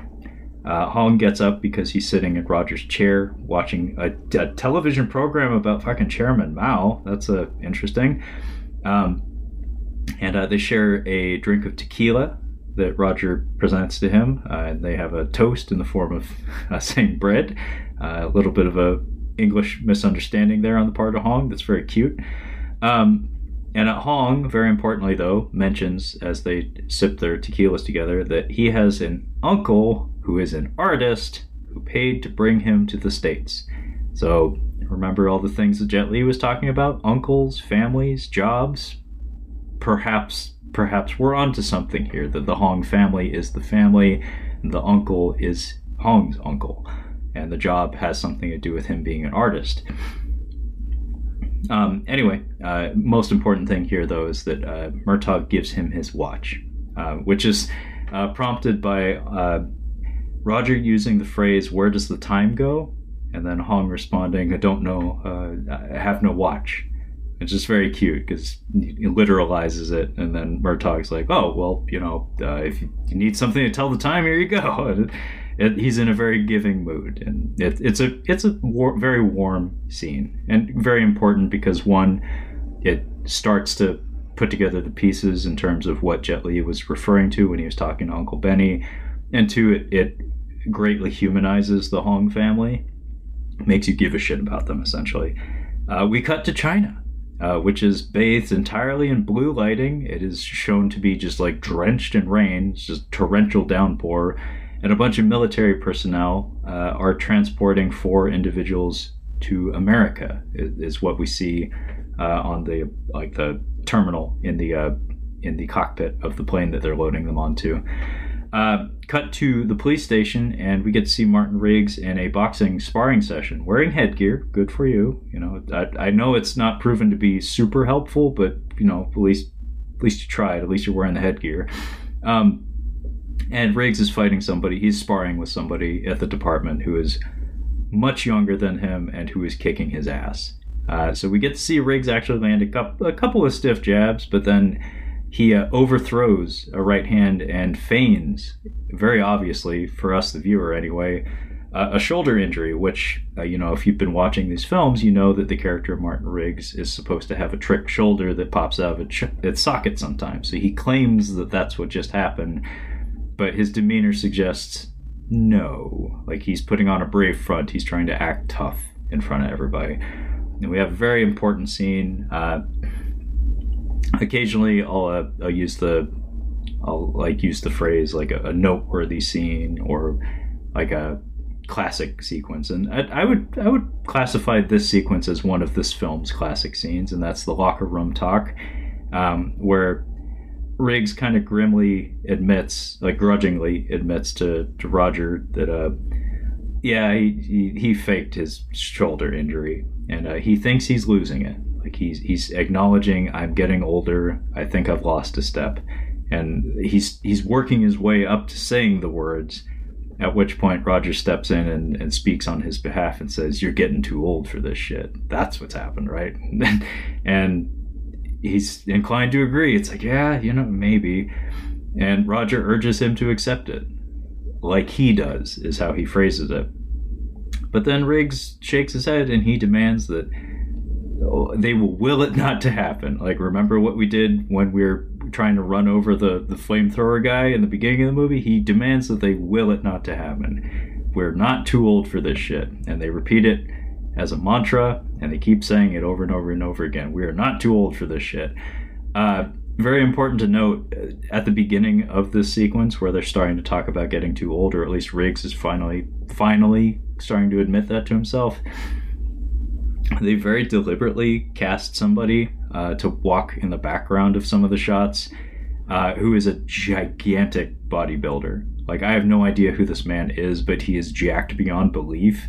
And it's very intentional visual symbolism, where it's just like, it's like a visual representation of like idealized stereotypical like masculinity. It's like Riggs is confronted by the reality that's like, you know, not too long ago I used to be able to lie to myself and tell myself that was attainable, but no longer.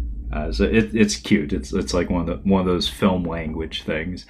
Anyway, Butters steps in and ruins the moment by sparking Murtaugh's homophobia, where he's in his underwear chanting, "I'm not too old for this shit," and then Butters walks in, compliments him, and he's like, I gotta hide myself.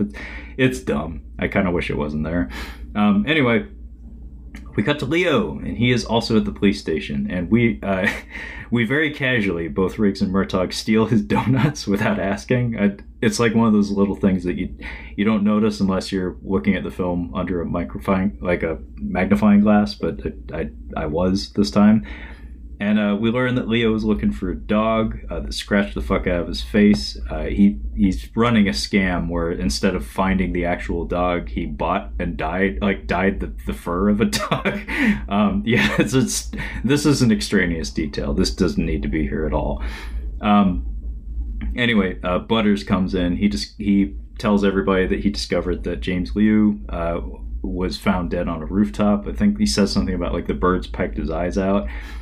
But he also informs everybody that the person who was shot on the deck of the freighter was proven to have been killed by James Liu. So a bad guy got killed. Okay. This is where we get the I guess iconic they fuck you with the blank scene. There has been a they fuck you with the blank scene in every Lethal Weapon film that Joe Pesci is in. And initially it was they fuck you with the drive-thru. The third one, it was they fuck you with the hospital. They fuck you in the hospital. And this one, it's they fuck you with the cell phone. Although this one gets an additional layer in the form of Joe Pesci and Chris Rock playing off of one another. I think it's pretty funny. This this sequence actually was one of the earliest MP3s I ever had on my computer. Was Chris Rock and Joe Pesci yelling about them fucking you with the cell phone. It's a fun little spiel. For some reason, the part of it that makes me laugh the most is when Riggs interrupts them by pretending to call Leo, and Leo uses the phrase telephone tough guy. Again, words that are only made funny or made especially funny coming out of Joe Pesci. Fuckface and telephone tough guy. For some reason, that tickles me just right. Anyway, we did mention that Leo is a PI, and it's at this point that Riggs and Murtaugh just on a whim, kind of, they decide to hire Leo to tail Uncle Benny, just for a rainy day, kind of. So put a pin in that. We go on a car ride, and Riggs and Murtaugh are conspicuously riding in the back of a patrol car. Maybe it's like a thing where they like the Murtaugh family hasn't bought another car or something since the vehicle was demolished almost 9 months ago by the flamethrower guy. I don't know, but they get a ride home from a pair of patrolmen, and Riggs tries to confront Roger about the excess money that he's been spending lately. And the way Roger attempts to explain it is by hand-waving it away and saying that, oh, Trish came into some money. Didn't all the way get an explanation, but he tried to placate Riggs with that. And there's a weird bit here where as they're arriving at Murtaugh's house, they both, Riggs and Murtaugh, suspect that something is up because there's too many cars parked in the neighborhood. Like, there's a lot of conspicuous vehicles parked around the house. And they verbalize that something is up, but they don't recruit the patrolmen to help them. They just get out of the car and go into the house. It's like, why would you ask them, like, just, hang around for just a minute or something? Anyway, they go into the house, or at least Murtaugh does. He goes in through the front door, and Lorna and Rianne and Trish, Roger's wife, are all just standing in the kitchen, very awkwardly positioned. And then a bunch of goons come out of the woodwork inside the Murtaugh house and hold everybody up at gunpoint, at which point Riggs intercedes by coming in the back door, and we have essentially, for lack of a better term, a Mexican standoff wherein everybody's pointing guns at everybody. This was a very common sight in the 90s in cinema. Probably, a holdover from the days of Sergio Leone, and later John Woo, and then by this time, by way of Quentin Tarantino via his love for John Woo. Anyway, people pointing guns in each other's faces all across a room was something you saw a lot in the 90s.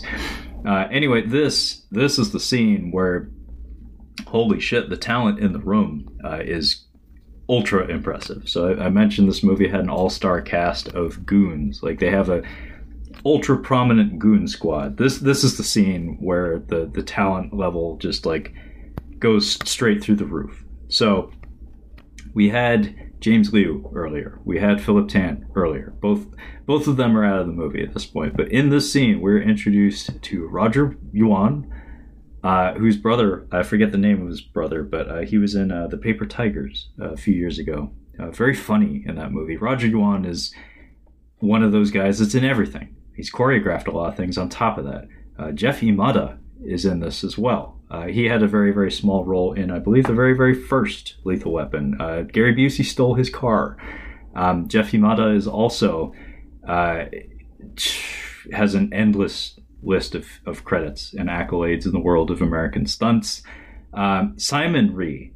We have a Rhee brother in this film. Simon and Philip Rhee are two Korean-American actors and stunt people that have done countless films, and I believe are still, like, all of these people I just listed off are still quite active in the industry. Quite active.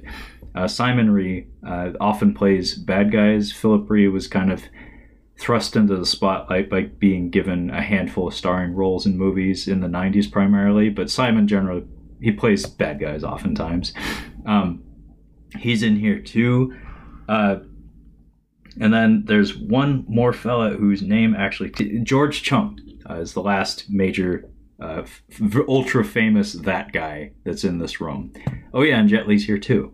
So literally every goon in this room, in this scene, is very notable. Like you've seen them, you know their face. I guarantee you have seen these people in lots of movies, and they're still working to this day. Anyway, Lorna starts a melee. She gets the drop on George Chung and starts fighting him.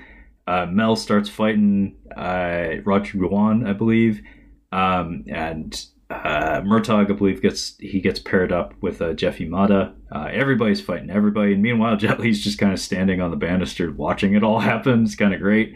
Anyway, eventually, Jet Li intercedes. We get a gag of him jumping off the staircase and knocking a pistol out of Mel Gibson's hand. And then we get just a brief but impactful sequence of him just lightning fast beating the fuck out of Martin Riggs.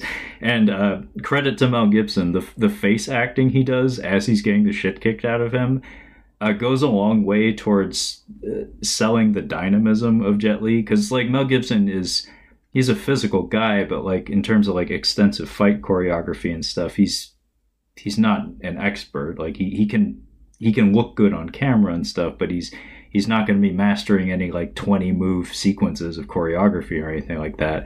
But he does know how to get his ass kicked. I mean, the man loves to be tortured on film. So when it comes to selling for other people, he is naturally kind of gifted at it. And he really does a great job here, because it's just like a couple of frames of visual information, but like in between the beats of Jet Li smacking him in the face, you can see not only is the character of Riggs like in pain from getting smacked around, but there's also like kind of like a look of confusion and disbelief, where you get the sense it's like it's not even that the guy is strong, it's he's too fucking fast, and his movements are he's too agile and calculated, and I don't know where to begin when it comes to matching him or countering him. So he's just completely overwhelmed, and it really sells well on camera. It's only like 5 or 6 beats of choreography. Pretty remarkable stuff. Anyway, we get this really awesome bit that was most certainly in the trailer of the film. It's a wire gag wherein Jet Li posts up onto one hand, almost like doing a breakdance move or something. And I think he kicks Mel and he picks up a gun at the same time. And we have a standoff situation where Jet Li is sandwiched between Riggs and Murtaugh. And then he notices that it's like, 2 people have guns on me in this moment. I'm going to hang up my gun. And Jet Li gives his devilish little grin. And it is worth pointing out, I don't believe Jet Li had ever played villains up to this point in his career. I could be wrong on that, but I don't recall any credits on his filmography up to this point where he played bad guys. He very seldom plays bad guys, but he's quite good at it when he does. Talented actor on top of being a brilliant martial artist. Anyway, really cool bit where he hangs up his gun, or at least he pretends to, and then he grabs the slide of Mel Gibson's automatic pistol and pulls it off. He disengages the spring and removes the slide from the pistol, and then kicks Danny Glover, and then kicks Mel Gibson. And just one deft move, as Riggs puts it towards the end of the film, knocks them both out. And then Lorna steps out from the kitchen, and Jet Li kicks her in the face as well. Apparently, Rene Russo was absolutely terrified to do that gag. I saw the filming of it. It was very safe, but apparently it made her very, very nervous to have a man put his foot up in her face like that. Quick cut to everybody, like the Murtaugh family, Lorna, our heroes, all like bound and gagged, essentially laying on the floor of the Murtaugh household as all the goons pour gasoline all over the place and set fire to the Murtaugh family home. Long story short, Ping, the grandchild, Hong's grandchild, who is very, very cute, apparently first-time actor, little boy, he comes out of nowhere, kind of, and he has a pair of scissors, and he just miraculously frees everybody from the fire. This is a little contrived, but, you know, we needed to figure out a way to get them out of this situation. And maybe they could have sent Butters in there, maybe they could have sent Leo in there, but they went with Ping. They went with the kid. So the kid cuts him free. Everybody flees out onto the front lawn, and I love the music cue that happens here. Michael Kammen's score for this film, as I said, is probably the most dynamic and varied, if I'm like from my standpoint, of the entire series. And I love the cue when they're fleeing the fire. Like there's an emotional intensity to that bit.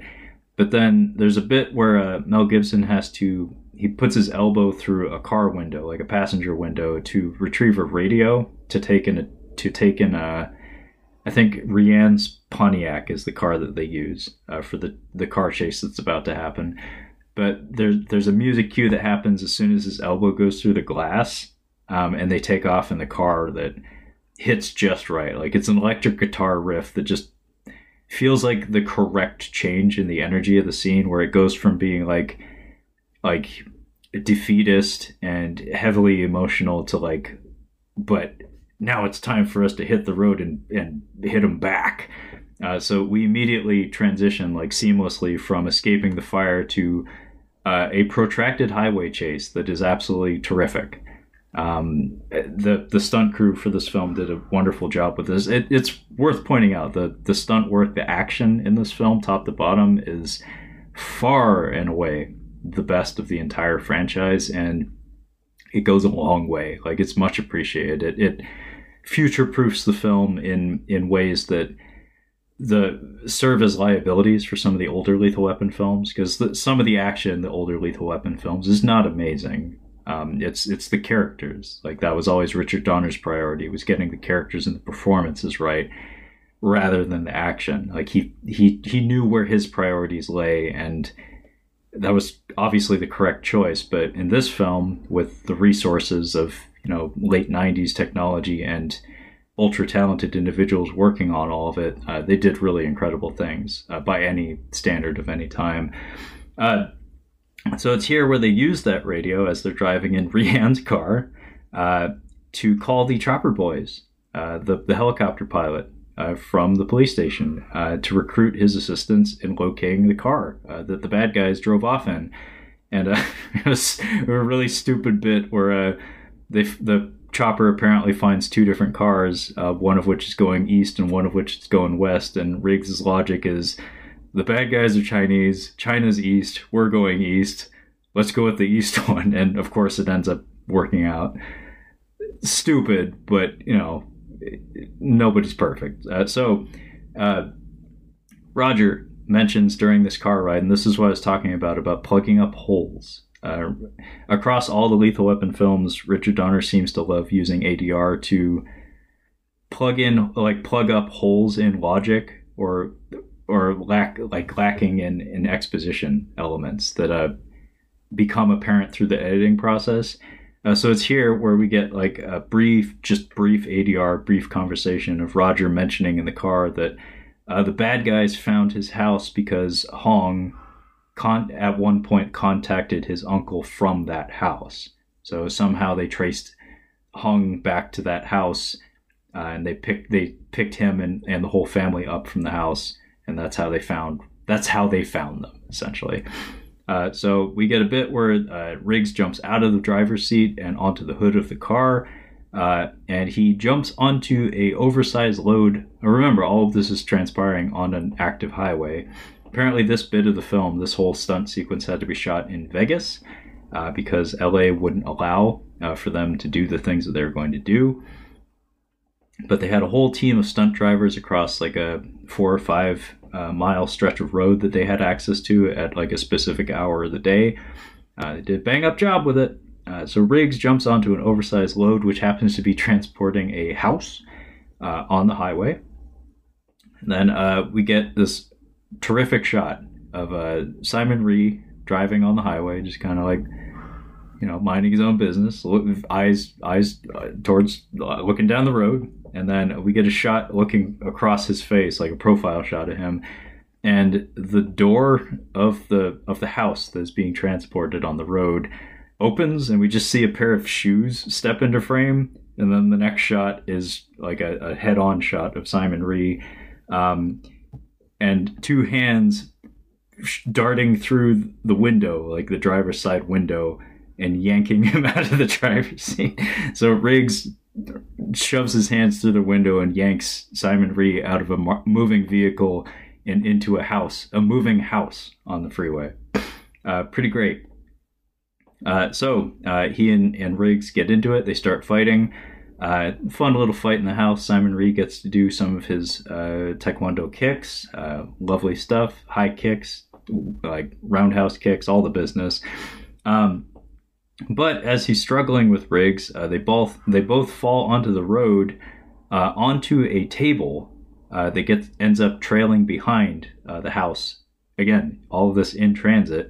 And Riggs ends up riding it like a jet ski, essentially, and Simon Rhee gets kicked off of the table, and he goes rolling down the freeway, and we get a lovely dummy shot of Simon Rhee's full body dummy getting clobbered by a semi-truck. It's delightful. It's only on screen for a few frames, but you get to see it top to bottom. It's like, it's not obscured. It's like, yeah, that's a dummy that just got hit by a truck. I always love seeing a dummy get wrecked in a film. So Riggs is table surfing on the road, and Jeff Yamada is driving behind him, threatening to run him over. Roger protects him by slamming his car into Jeff Yamada's car. I love that Riggs gets back into the car with Roger, and Roger's first question is, what did he say about the Hongs? Because he was trying to question him while he was fighting him. And Riggs' response is, we'll have to find out from the other guy, because he killed him. You know, he didn't get to ask him that question. And as they catch up to Jeff Yamada, though, they end up going down the wrong path on the freeway, and they get launched off of a ramp. Really dynamic stunt sequence that apparently was penned into the script by a friend of Shane Black, Fred Decker, where the car gets launched into a skyscraper, and we get a whole sequence of a car driving at top speed through what looks to be like an architectural firm of some sort. So it drives through the entirety of a building and flies out the other side, like through another window and back onto the freeway. It's a really great gag. Anyway, just as they think they're catching up to Jeff Yamada, his car gets T-boned by a semi-truck, and he is dead too. So they weren't able to get any information, but hey, we got a fun 5-minute action scene out of it. Cut to a Chinese customs zone where Jet Li is meeting with, quote, the corrupt general, who is played by Dana Lee. He's a very familiar face in the world of American cinema. I've seen him in plenty of movies. He only has a couple of lines in this film, but he has great presence. He is a corrupt Chinese general, and this is what they call him. Anyway, we learn that the 4 Chinese men that were being transported from China to the U.S. illegally, one of them is Jet Li's brother. And apparently he's a prominent convict of some sort from China, and Jet Li is prepared to pay a heap of money to this general in order to buy his brother's freedom. Cut back to the Murtaugh burnt household. So the house is now being attended to by firefighters, but it's a crispy critter. And Butters shows up, and we have some neat shots dedicated to showing him looking to Rianne, and like the two of them like mouthing words back and forth to each other. They still haven't told Roger at this point, so he doesn't know. Anyway, all of our heroes suspect that Uncle Benny was the one who led the attack on the house. Like, he was the one who sicked all the goons on them that sent them to Roger's house. So they call Leo, who, as we mentioned earlier, was hired to tail Benny. They call Leo to find out where Benny is right this minute.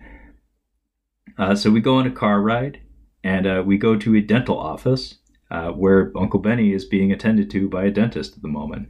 And Leo makes a big stink at the front desk. Apparently the receptionist in this sequence is a producer friend of Richard Donner's. Apparently she worked her way up from obscurity to being a full-fledged producer under Richard Donner's tutelage, essentially. He really likes this lady. I don't know her name, but he was really happy to see her when she came on screen during the director's commentary. And what follows is a protracted, seemingly improvised sequence where Riggs, Murtaugh, and Butters all come into the dentist office where Uncle Benny is just kind of hanging out because the dentist got pulled away to attend to Leo, who is feigning some sort of dental pain of some sort and making a huge stink, thereby serving as a major diversion. So all of our heroes crowd around Uncle Benny and threaten him repeatedly, and then put a nitrous oxide mask on him, and then just freely let the gas into the room. And the joke is that they call it laughing gas. Like, Benny gets really, really loose. He starts just like laughing hysterically and saying whatever comes to mind. Like, they treat it like a truth serum kind of thing. And because the gas is flowing freely into the room, all of our heroes kind of follow suit by also laughing hysterically and constantly and saying all the things that they probably wouldn't have otherwise. So Benny says a few important things in the form of introducing the phrase Yamimbi, which we'll later learn the meaning of that, and also time for the four fathers. Oh yeah, and just for funsies, he also shares that he's sleeping with his wife's two sisters, and it's probably going to be bad for him when she finds out about that. It's also during this scene that Roger learns that Butters is his son-in-law, because it finally comes out. And because he's in a laughing fit, like, Roger can't express frustration at this. He just laughs at it, like anything else. And he does a little pantomime saying, "I thought he was," and then he does kind of like a fanciful gesture suggesting, like, yeah, he thought Butters was gay. Anyway, the scene concludes kind of abruptly, and as they're stepping out of the elevator, Riggs falls out of the elevator. There's a punch sound effect suggesting that Murtaugh slugged him, and basically Roger ends the scene by storming out of the building and saying, like, "Hey, Butters, now I know. I'm not happy about it. You, me, and Rianne, we're going to talk this shit out. Oh yeah, Riggs, fuck you. You was my best friend. How come you betrayed me by keeping that from me and making me think all these troubling thoughts about this young man?" Anyway, cut to the counterfeit factory. We see that Grandpa Hong, who has Roger's watch, is reunited at this counterfeit factory. We're doing a counterfeit money operation. He is reunited with his uncle, who, as we learned earlier, is an artist. And it's at this point that Jet Li steps into the room, and the uncle refuses to continue working on his art project or whatever Jet Li needs him to do, until he sees the rest of the family. So he's now seen that Hong is here alive and safe, but he wants to see everybody else. So Jet Li, to intimidate him, flashes him a smile and grabs Hong by the throat and snaps his neck effortlessly, and then tells him, "You get back to work, or I'll just keep doing this." And that's all the convincing that the uncle needs. And we have a nifty bit of editing here. It's probably done as a time saver and a very, very effective one, because it cuts down on the length of the film. I know that Richard Donner, he seems to be keen on keeping films roughly 2 hours at most. Like, anything over that, it seems like it bothers him. Like, he likes to keep things moving. Like, that seems to be something that he values. So we have this cross-cut sequence where we're cutting from Riggs and the gang on the phone with the Asian Crimes Unit, learning what the phrase Yamimbi means. It means people's money. I guess it's another phrase for Chinese currency. And we also are cutting back and forth between that, like our heroes getting up to speed with the plot, essentially, that's been running parallel to them, or that's been eluding them up until now. And also the uncle completing his art project, which happens to be crafting metallic pressing plates, essentially, for crafting counterfeit money. So they needed a very talented metallurgist or artist to craft these plates. And we see him complete the job. Well, we see them start printing gobs and gobs of money, and also weathering them to make them appear genuine. And also, amidst all this, we see that Jet Li strangles Uncle Benny in the same fashion that he did James Liu. Cut to Riggs and Lorna in a car, and this is actually a scene that I was kind of not a fan of. Like, structurally, it feels the most wasteful of any scene in the movie, really. Like, I didn't get much out of it other than pyrotechnics, which I guess, could be valuable. I guess if you've had a long enough gap between action beats, maybe this was like a parrot situation. What I mean by that is, what was the example? Is Citizen Kane. Apparently, Orson Welles slipped a shot of a screeching parrot into the film, not for any real reason other than to jolt the audience awake in case they were starting to waver in their engagement with the material. So maybe this is why this is here, is to provide some pyrotechnics in a portion of the film where there have been none for a few minutes. Anyway, it to me, it's like the loosest, like least cohesive scene in the whole movie, where it's just like, I don't really know why that's here, but okay. So Riggs and Lorna are in a car that for some reason they have Ping with them, and they talk over him. He's asleep between the two of them in the car, and they talk about marriage again, and I believe she basically tells him, like, yeah, it would be great to get married, but I'll take you any way I can get you. So it's like, if you're still not there, I'm not going anywhere, is basically what she's saying. But she does make it known, like, it would be nice. Anyway, they get attacked from behind, and this is a reprise, essentially. This is the same scenario as we saw earlier in the film, when the fella with the counterfeit visas got pushed onto the tracks. And we see that a couple of Uncle Benny's goons are in the car behind them, trying to push them onto the tracks so they can get hit by a train. Riggs hits the accelerator and speeds across the tracks, and the people trying to kill him accidentally drive onto the tracks. They get clobbered by a train, 2 trains, in fact, and they are very much dead. Immediately after the trains go by, Riggs gets a call on the radio from Raj, who informs him, I found my watch, which we, the audience, know what that means, is that he found Hong, because Hong was the person who he gave his watch to earlier in the film. So we go back to the factory, although now it's swarming with police, including Riggs, Murtaugh, and Lorna. And Murtaugh explains that he found Hong dead. And our Asian Crimes Unit people are here to explain the plot to our heroes, because they're far better informed than any of our main characters. So they explain that the counterfeit money op that they've discovered the remnants of may be tied to the recent disappearance of the notorious 4 fathers, who are apparently 4 ultra-prominent Chinese criminals who have very recently gone missing from the custody of the Chinese government.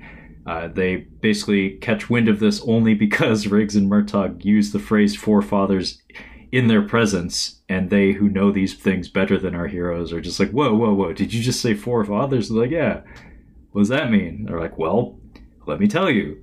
So all of our heroes, they say goodbye to the corpses of both Uncle Benny and Hong as well. And I believe Roger leaves his watch with the body.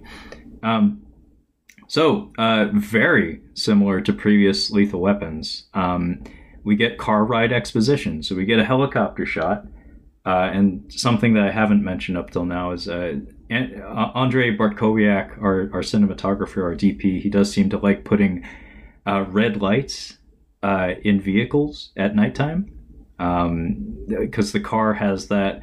The Code 7 boat at the beginning of the film had that as well. There's a couple other vehicles that have this visual element as well, but we have that here. Apparently it was also shot during a thunderstorm, so we have thunder cracking. It may actually be visual effects, I'm not sure, because we do get torrential downpour and a thunderstorm a few minutes from now. So maybe it's just like one of those structural things where Richard Donner was like, well, we're going to have a thunderstorm in the next scene. Maybe we should set it up with this shot. And it's like, that's genius. That's the kind of attention to detail that you need to make a good ass film. And I think they did it here. So we get car ride exposition. It's a helicopter shot of a moving vehicle that has the Asian Crimes Unit guys. I think Butters and Riggs and Murtaugh are in the car too. And basically it's just a lot of exposition, getting the viewer up to speed, like ensuring that everybody knows why we're going, where we're going, and why we're going there. It's like, wow, that's efficient. Like, it's cheap for sure. Like that is cheating to some extent, but damn if that isn't clever. So we cut to a foreign trade zone warehouse, is what they call it. And basically, it's a dingy warehouse. Apparently, this set was not especially fun to shoot on. Apparently, they had to spend a shit ton of money to cover up skylight paneling in this antiquated factory.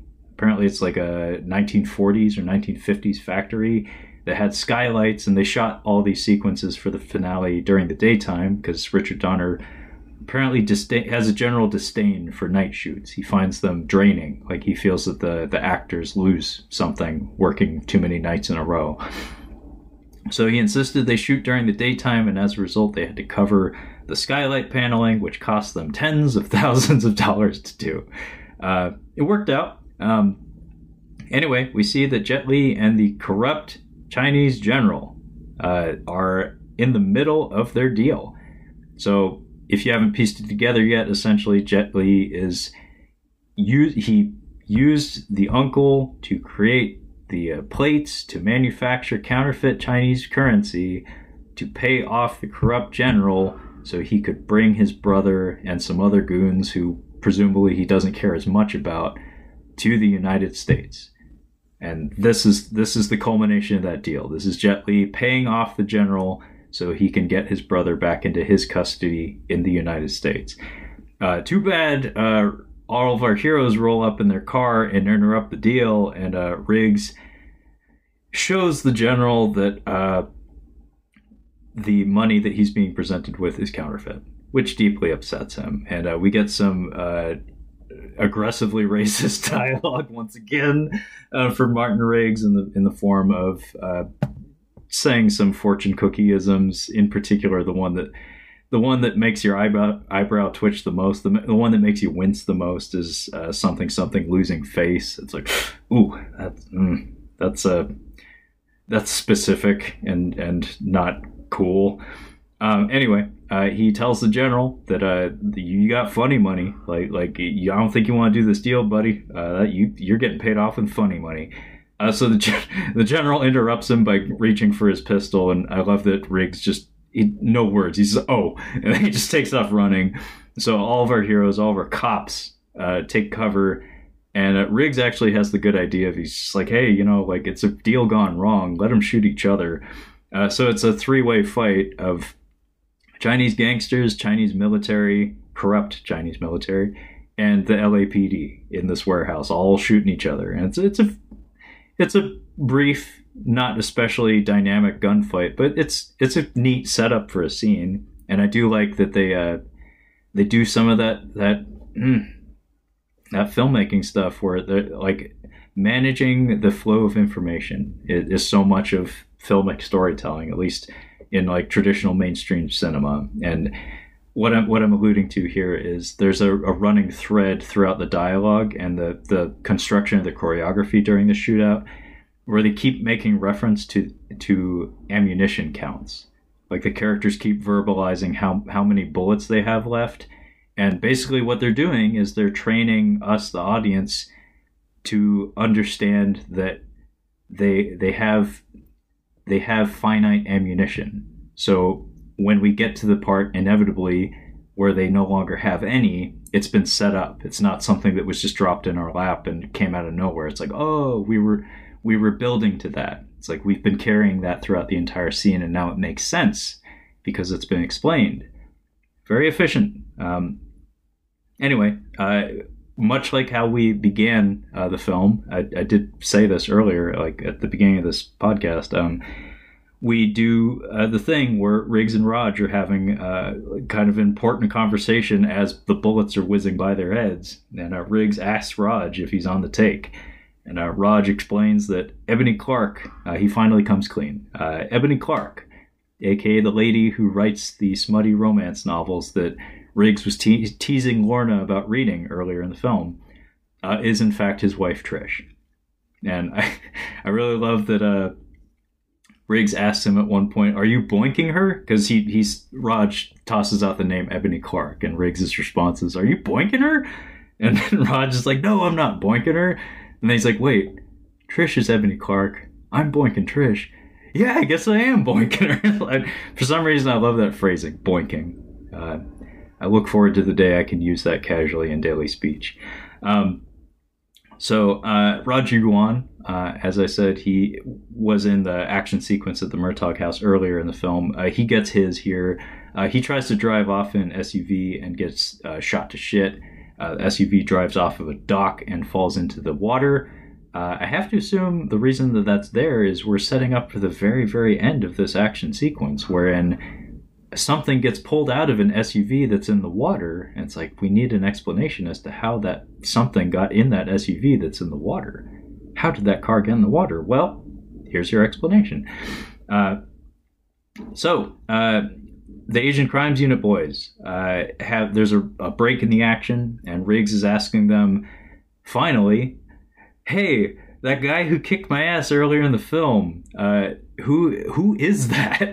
So this is kind of cute, where up to this point in the movie, none of our main characters actually know who Jet Li is. They don't know his name. They don't really know what his deal. They know what he's trying to do, but they'd have no idea of his reputation. They have no idea of his name. I mean, I guess the Asian Crimes Unit guy does tell him that he's probably a triad and is especially ruthless by criminal standards. But it's not until this moment, like just a few minutes prior to the end of the film, that Martin Riggs finds out that Wasing Ku is his name, and he is the brother of one of the prisoners that is being bought off here. And it's like, oh, information that would have been useful to me yesterday. Amidst all the action, Butters gets shot. We get a brief bit where Murtaugh comforts him, but then puts him in the capable hands of the Asian Crimes guys so they can take care of him for him, because Roger has more important things to attend to, like getting to the end of the movie, getting to the big finale of the movie, rather. Meanwhile, Riggs gets the drop on Jet Li with a forklift. And I slightly disagree with this moment, because it removes a little bit of the mystique, and it makes Jet Li look bad for a second, which feels slightly inappropriate. I don't know if I needed that. Like it's just a little hiccup, I guess, in the strength of his character up to this point. But he like drives through a bunch of barrels in a forklift. He gets the drop on Jet Li, knocks him into some barrels, like incapacitates him for just a few seconds. And then Jet Li returns to action and literally like gets the drop on Riggs by once again entering the frame foot first, leaping kick to Riggs's head, proceeds to beat the shit out of him and elbow him in the spine a whole bunch. And then for the first time, and I guess only time in the entire franchise, Roger does his wind-up shot. So he's watching the fight go on between Riggs and Wasing Ku, and he does his wind-up shot where he rolls his head over and he fires, and Jet Li sways backwards. Like he leans backwards, and instead of hitting Jet Li, the bullet goes into Jet Li's brother. Yikes. And it's at this point that all of our heroes have no more bullets. They are out of ammunition. And we're cross-cutting back and forth between Jet Li taking his brother over his shoulder and trying to escort him to safety. He like walks him down a ramp into a extraordinarily wet dock area that looks eerily reminiscent of the venue in which the Ninja Turtles did battle with Kevin Nash, aka the Super Shredder, in Teenage Ninja Turtles 2, Secret of the Ooze. So he's attending to his brother, and meanwhile, Riggs and Raj, they're looking for him.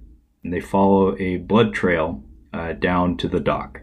And we have this really great sequence. Like, when it comes to fight choreography, there's the fight itself, but the build to a fight is also an underrated component of it.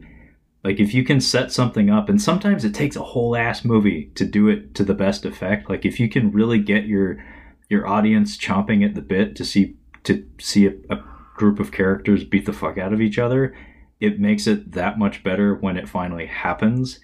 And this movie does it really well, because like I said, we had the stare down earlier between Riggs and Jet Li, and we had a couple of instances of Jet Li humbling Riggs and just kind of walking over him. And so it's like his threat level is firmly established. And not only that, we just introduced the fact that oh shit, his brother is one of the people that he's trying to break out of prison, and Raj just shot him. And so we have this kind of chilling, kind of cool sequence where I cannot emphasize enough the production design of this sequence is a character unto itself. The dock, the soggy, wet, covered in thunderclaps. There's lots of flashbulbs going off in the sequence, lots of thunder and lightning and just so much wetness and dripping rain and stuff. There's a lovely texture to it. It's a really cool set. It's a very cool venue. But you just have the setup of Jet Li doing some wonderful physical acting, showing genuine anger and grief over the loss of his brother who just died. And then Riggs and Murtaugh rolling up on him. And it's a great setup where it's like, oh, he was dangerous before, but now he's like got the blood rage. So us, the audience, were like clenching our butts, like thinking to ourselves, oh shit, this is gonna be violent. like whatever, like we saw this guy fish hook people, we saw him break people's necks, we saw him choke an old man out. Yeah, whatever this guy has in store for our heroes, it's gonna be loud, it's gonna be bloody. As Riggs said in the very first Lethal Weapon, we're gonna get bloody on this, Raj. In fact, you could have added that line preceding the fight. I wouldn't be surprised at all if they shot that line. It's not in the film, but it came to mind. Anyway, I love the build up to the fight though, because we have this bit where our heroes go back and forth, just exchanging glances with each other and looking at Jet Li slowly get up from his brother's corpse and just stare daggers at them. And they're actually verbalizing back and forth, like I think Murtaugh phrases it, like he ain't worth dying for, Riggs. He ain't worth it. And he reasons that it's like, you're gonna be a dad, I'm gonna be a granddad, like we're getting too old for this shit. Like, is it really worth risking our lives to bring this guy into custody right here and now? And they almost walk off for just a second, and then Riggs stops Raj and he looks at him, and Mel Gibson does his lovely eye acting where he does that little squint thing that he does to emphasize a point and show that like kind of like animalistic intensity that he sometimes brings to his performances. And he says to him like that move he did earlier, like he took my gun apart with just one deft move. How did he do that, Raj? How did he do that? And Murtaugh reads between the lines, and he looks at Riggs, and he says to him, yeah, well, let's go ask him. And I love this fight so much. Like, in case you couldn't tell, this whole fight sequence is the reason why this was the second DVD I ever bought in my whole life. Because I absolutely adore this fight sequence. Like, it is, it's two older guys who are kind of stiff and are nowhere near experts at this craft, but they're working with an expert, and the choreography is hard hitting. The atmosphere is basically perfect. Like the production design, the torrential downpour and all the lightning going on. Like the lightning is actually used to great effect for being incorporated into editing, and the sound is phenomenal. The music kicks in at exactly the right point. It's absent for about 3/4 of the fight.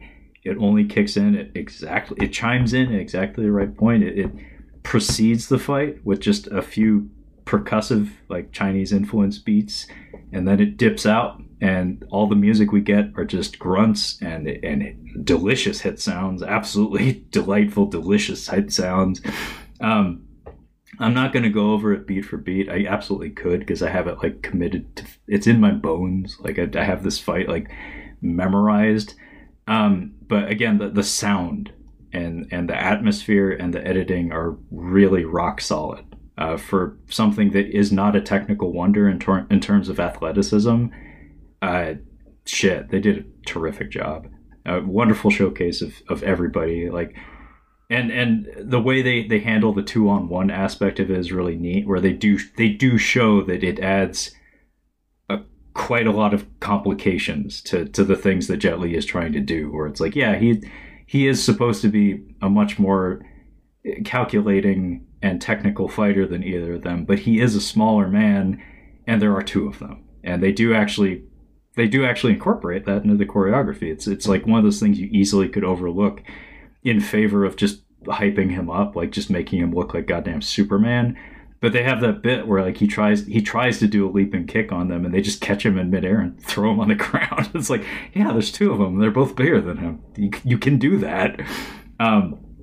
But yeah, I love how just savage and violent it is, and how as artful a performer as Jet Li can be. Because like occasionally I'm critical of Jet Li's martial arts because he has so much goddamn wushu in him.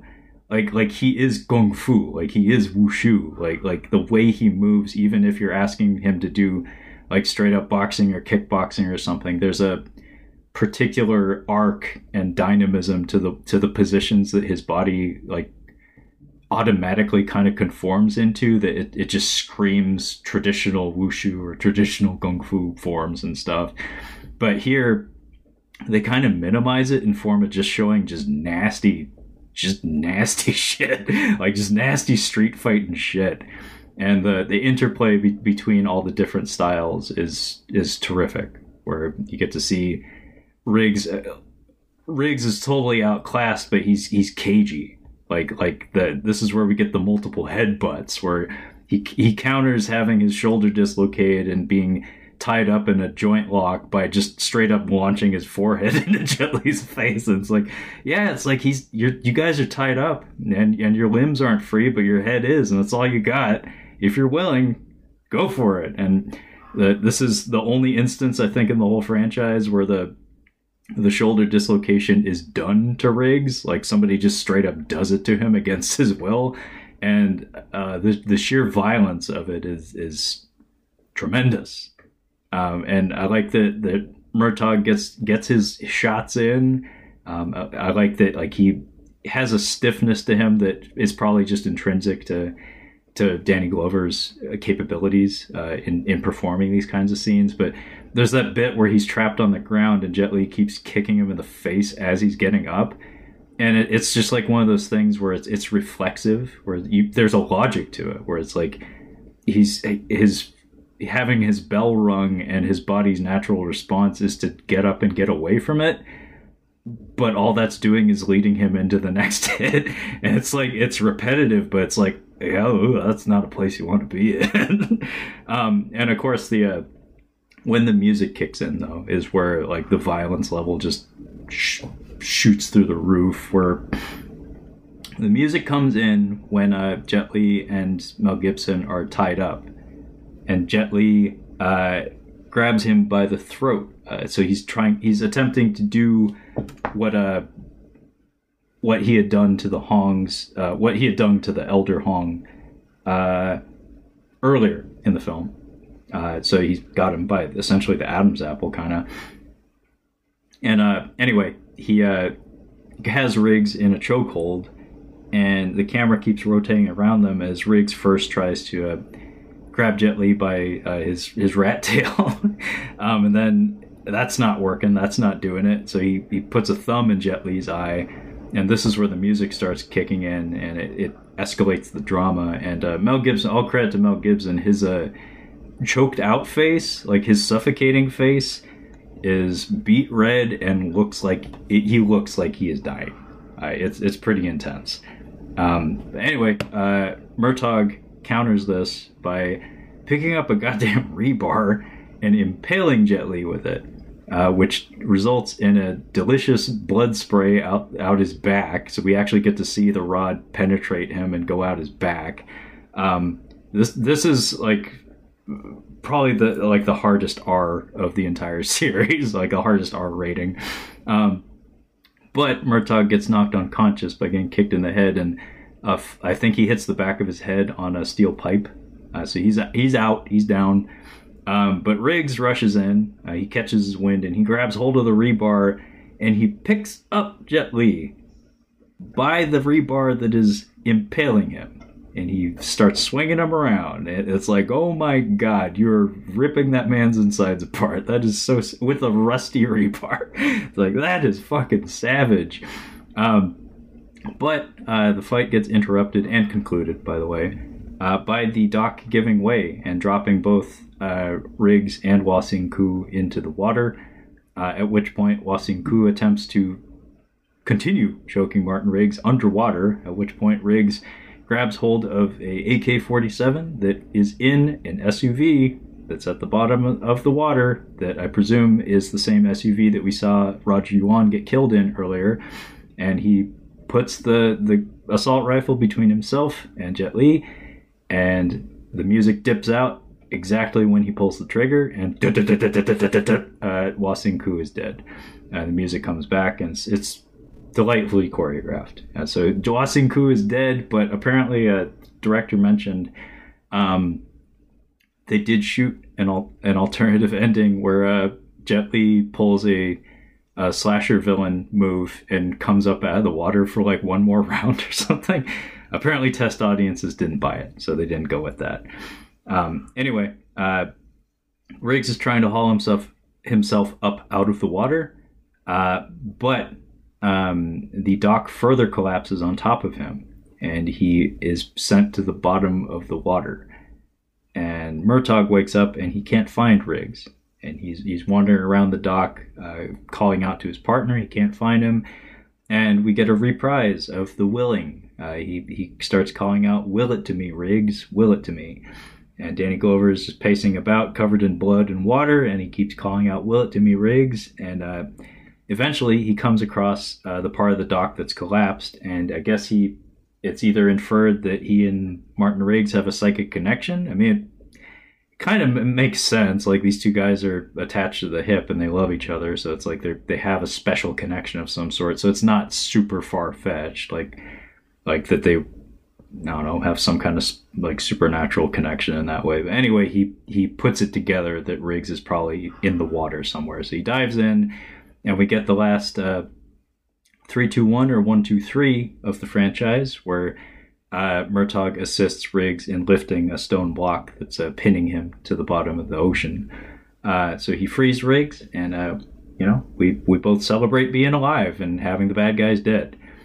Cut to the cemetery, where Riggs is at his wife, Victoria Lynn, I believe is her name, at her gravesite, and he's talking to his dead wife's grave about the fact that Lorna wants to get married, and he's looking for advice. He doesn't know what to do.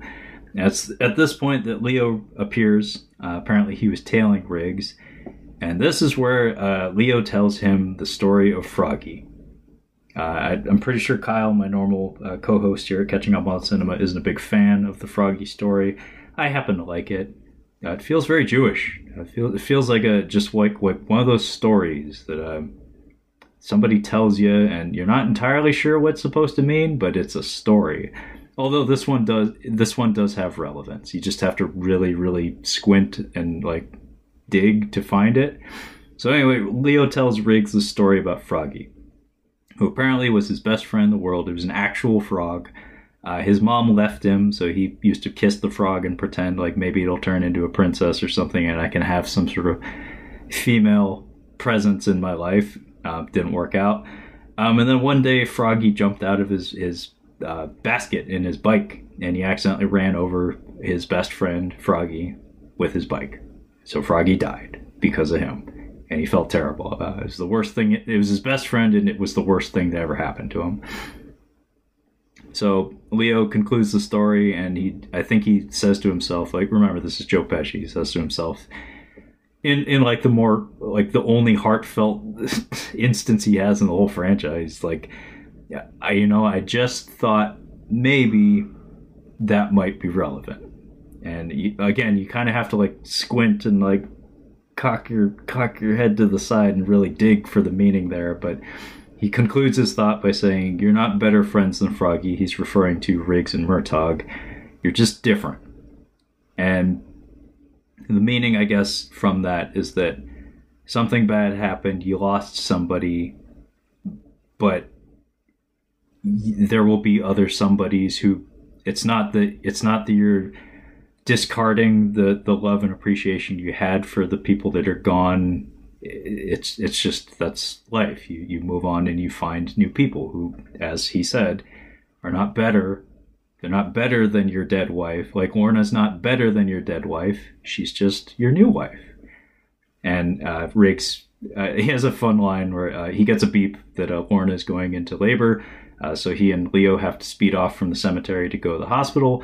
But I think he says something to his wife's grave, like something along the lines of like, you picked one hell of a weird angel, but I got it. I got the meaning. And then he takes off. We go to the hospital. We have a really farcical sequence where Renee Russo as Lorna is in labor. She's on a gurney, and she is pissed off and needing to get married before she's willing to have the baby. Apparently, there's a fun factoid on the commentary. There's a lady who's like hauling an IV cart, and Lorna grabs the IV and drags the old lady alongside her gurney for a stretch of the hallway. And that lady has exactly one line where Leo comments that what's that smell? And she says, "I was on my way to the bathroom and then she grabbed me." Apparently that lady wrote Richard Donner a letter telling him thank you for giving me a speaking role in your film. I used the money to buy my family a refrigerator. so she's the fridge lady. Anyway, Lorna is demanding a minister. She needs to get married, or at least feel that she's getting married before she is willing to have the baby. She shrieks at Leo, by the way, to get somebody, a minister, anybody. Leo instead gets a rabbi. And this feller, he's not sure if he's like being made a fool of, but eventually he says the words that she needs him to say. I think he's doing like Christian or Catholic ceremony words for a marriage as opposed to a Jewish one or a Yiddish one. And he says the words. Leo steals a urine cup from a patient who is apparently an actor, an African-American fellow who has worked with Richard Donner several times. They take the urine cup, the emptied urine cup, by the way, and they step on it and give a hearty mazel tov at the celebration of their faux marriage ceremony in front of the delivery room. So Riggs thanks Leo, gives him a big hug, finally like gives him like an attaboy, basically tells him like, "I love you, man." He doesn't say it, but it's implied that it's like, yeah, this is me, like genuinely appreciating you being a part of my life, Leo. Thanks. So we get to see the babies. We get to see baby Riggs and baby Butters, cute little babies. And then the end of the movie is all of the Murtaughs, Leo, Lorna, Riggs. They're all posed in front of a part of the hospital. The captain, Steve Kane, our director's cousin, by the way, he shows up with some gifts from the department for the new babies and the new moms. And in a last-minute bit of exposition, a little bit of housekeeping, he has just some random, like not random, but like very deliberate lines of dialogue to Murtaugh, informing him that the Hongs have been granted asylum by the INS. So in case anybody in the audience was wondering what happened to that lovely Chinese family that Roger Murtaugh was illegally housing, they're fine. Everybody's fine that's still alive. So we get a bit where Leo is pissed off at a disposable Kodak vending machine, which the director swears up and down was not a sponsor for the film. Not sure I believe that. A doctor is recruited to take a family photo of everybody that I mentioned, including Leo, who poses up front. And they're asked, "Are you guys all friends?" And they yell at him, at the doctor, "No, we're all family." And then we take the photo and we snap. By the way, the last piece of music that plays before the end credits is like a triumphant symphonic rendition of Leo's theme. That wah wah wah wah wah is the last score that plays at the conclusion of the entire Lethal Weapon franchise. That's kind of cute.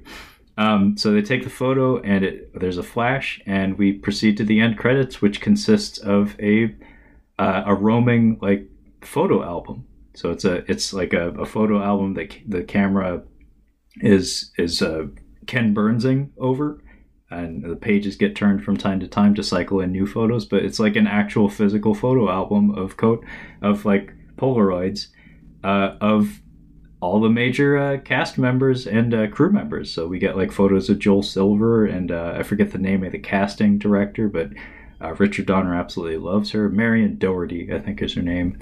And it's, to me, this is a terrific way to end a franchise, like to pay tribute to everybody who hung around and made these damn movies. It's the kind of thing that I would do if I made a movie. Like, it's super cute, and "Why Can't We Be Friends" is the closing song that plays over the end credit. It's very cozy, warm, and it's fitting to end the series on "We're family" as the last dialogue spoken in the film. But yeah, it's really cool. I really think it's a neat way to end the movie and the franchise. I have read time and time again that a Lethal Weapon 5 has been considered. Mel Gibson, in fact, was asked if he was involved. I think he was actually considered as a director for the film. It was a responsibility, I guess, that he asked to take on because Richard Donner has passed away pretty recently, within the past couple of years. Very unfortunate. But I do know that Lethal Weapon 5 has been kicked around as far back as the mid-90s. Like I said, Lethal Weapon 4 and 5 were conceived as a 2-for-1, basically. But I don't need it, man. I really like this as the end point. Riggs and Lorna become they get married, they have a kid. Murtaugh becomes a grandpa. They both get old, and this, to me, it's like this is their last great adventure. Like, we had a story that actually attempted, maybe not in the best way possible, but it actually attempted for a bit to address the fact that they're getting older, and then had a grand finale where they took on a physical challenge that neither of them should have been able to overcome, and they overcome the odds in a way that felt like escalated and important and meaningful.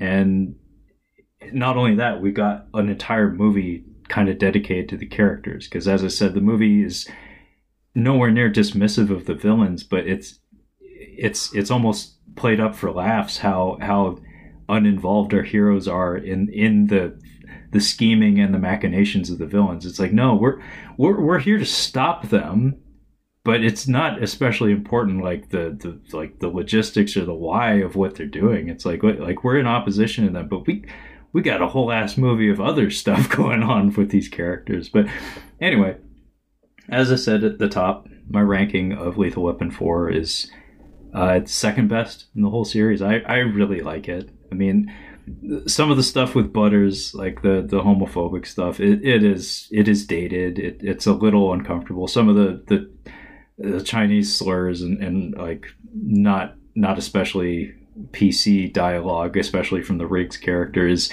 a little uncomfortable at times. But on the whole, I think I gave plenty of evidence to support like the structural integrity of the movie. Like, it's a well put together movie, and on top of that, it's shot well. The action is top notch. And if you care about or love these characters, it's just more of them, and they haven't lost a step. And that's how I'd like to keep it. Is everybody who had been in a part of the franchise didn't feel any less than how they started by the time you got to the end of this one. And I don't need to see it. I don't want to get to the point in the timeline for these actors and these characters where they start to feel disingenuous or not right. And I have to imagine, like, as talented a director as Mel Gibson has been proven to be over the years, I think the absence of Richard Donner would really be noticeable. So I really hope we don't get a Lethal Weapon 5. I'm very happy with this being the conclusion of the whole thing. But yeah, that was our masterclass on the Lethal Weapon series, all directed by Richard Donner. and all starring Mel Gibson and Danny Glover. So thanks if you had the stamina to keep up and listen to all of our thoughts about all these movies. But yeah, in the meantime, if you'd like to catch up on any of our other Catching Up on Cinema content, you can find all of that collected on our website at catchinguponcinema.com. You can also find us on the social medias in the form of the Instagram at Catching Up on Cinema, as well as the Twitter at Catching Cinema. That's also X, Twitter/X, excuse me. And also, you can find the podcast on pretty much every platform you can imagine, including Bitcade. So fucking Google it. And that being said, thank you so much for listening, and we will catch you next time.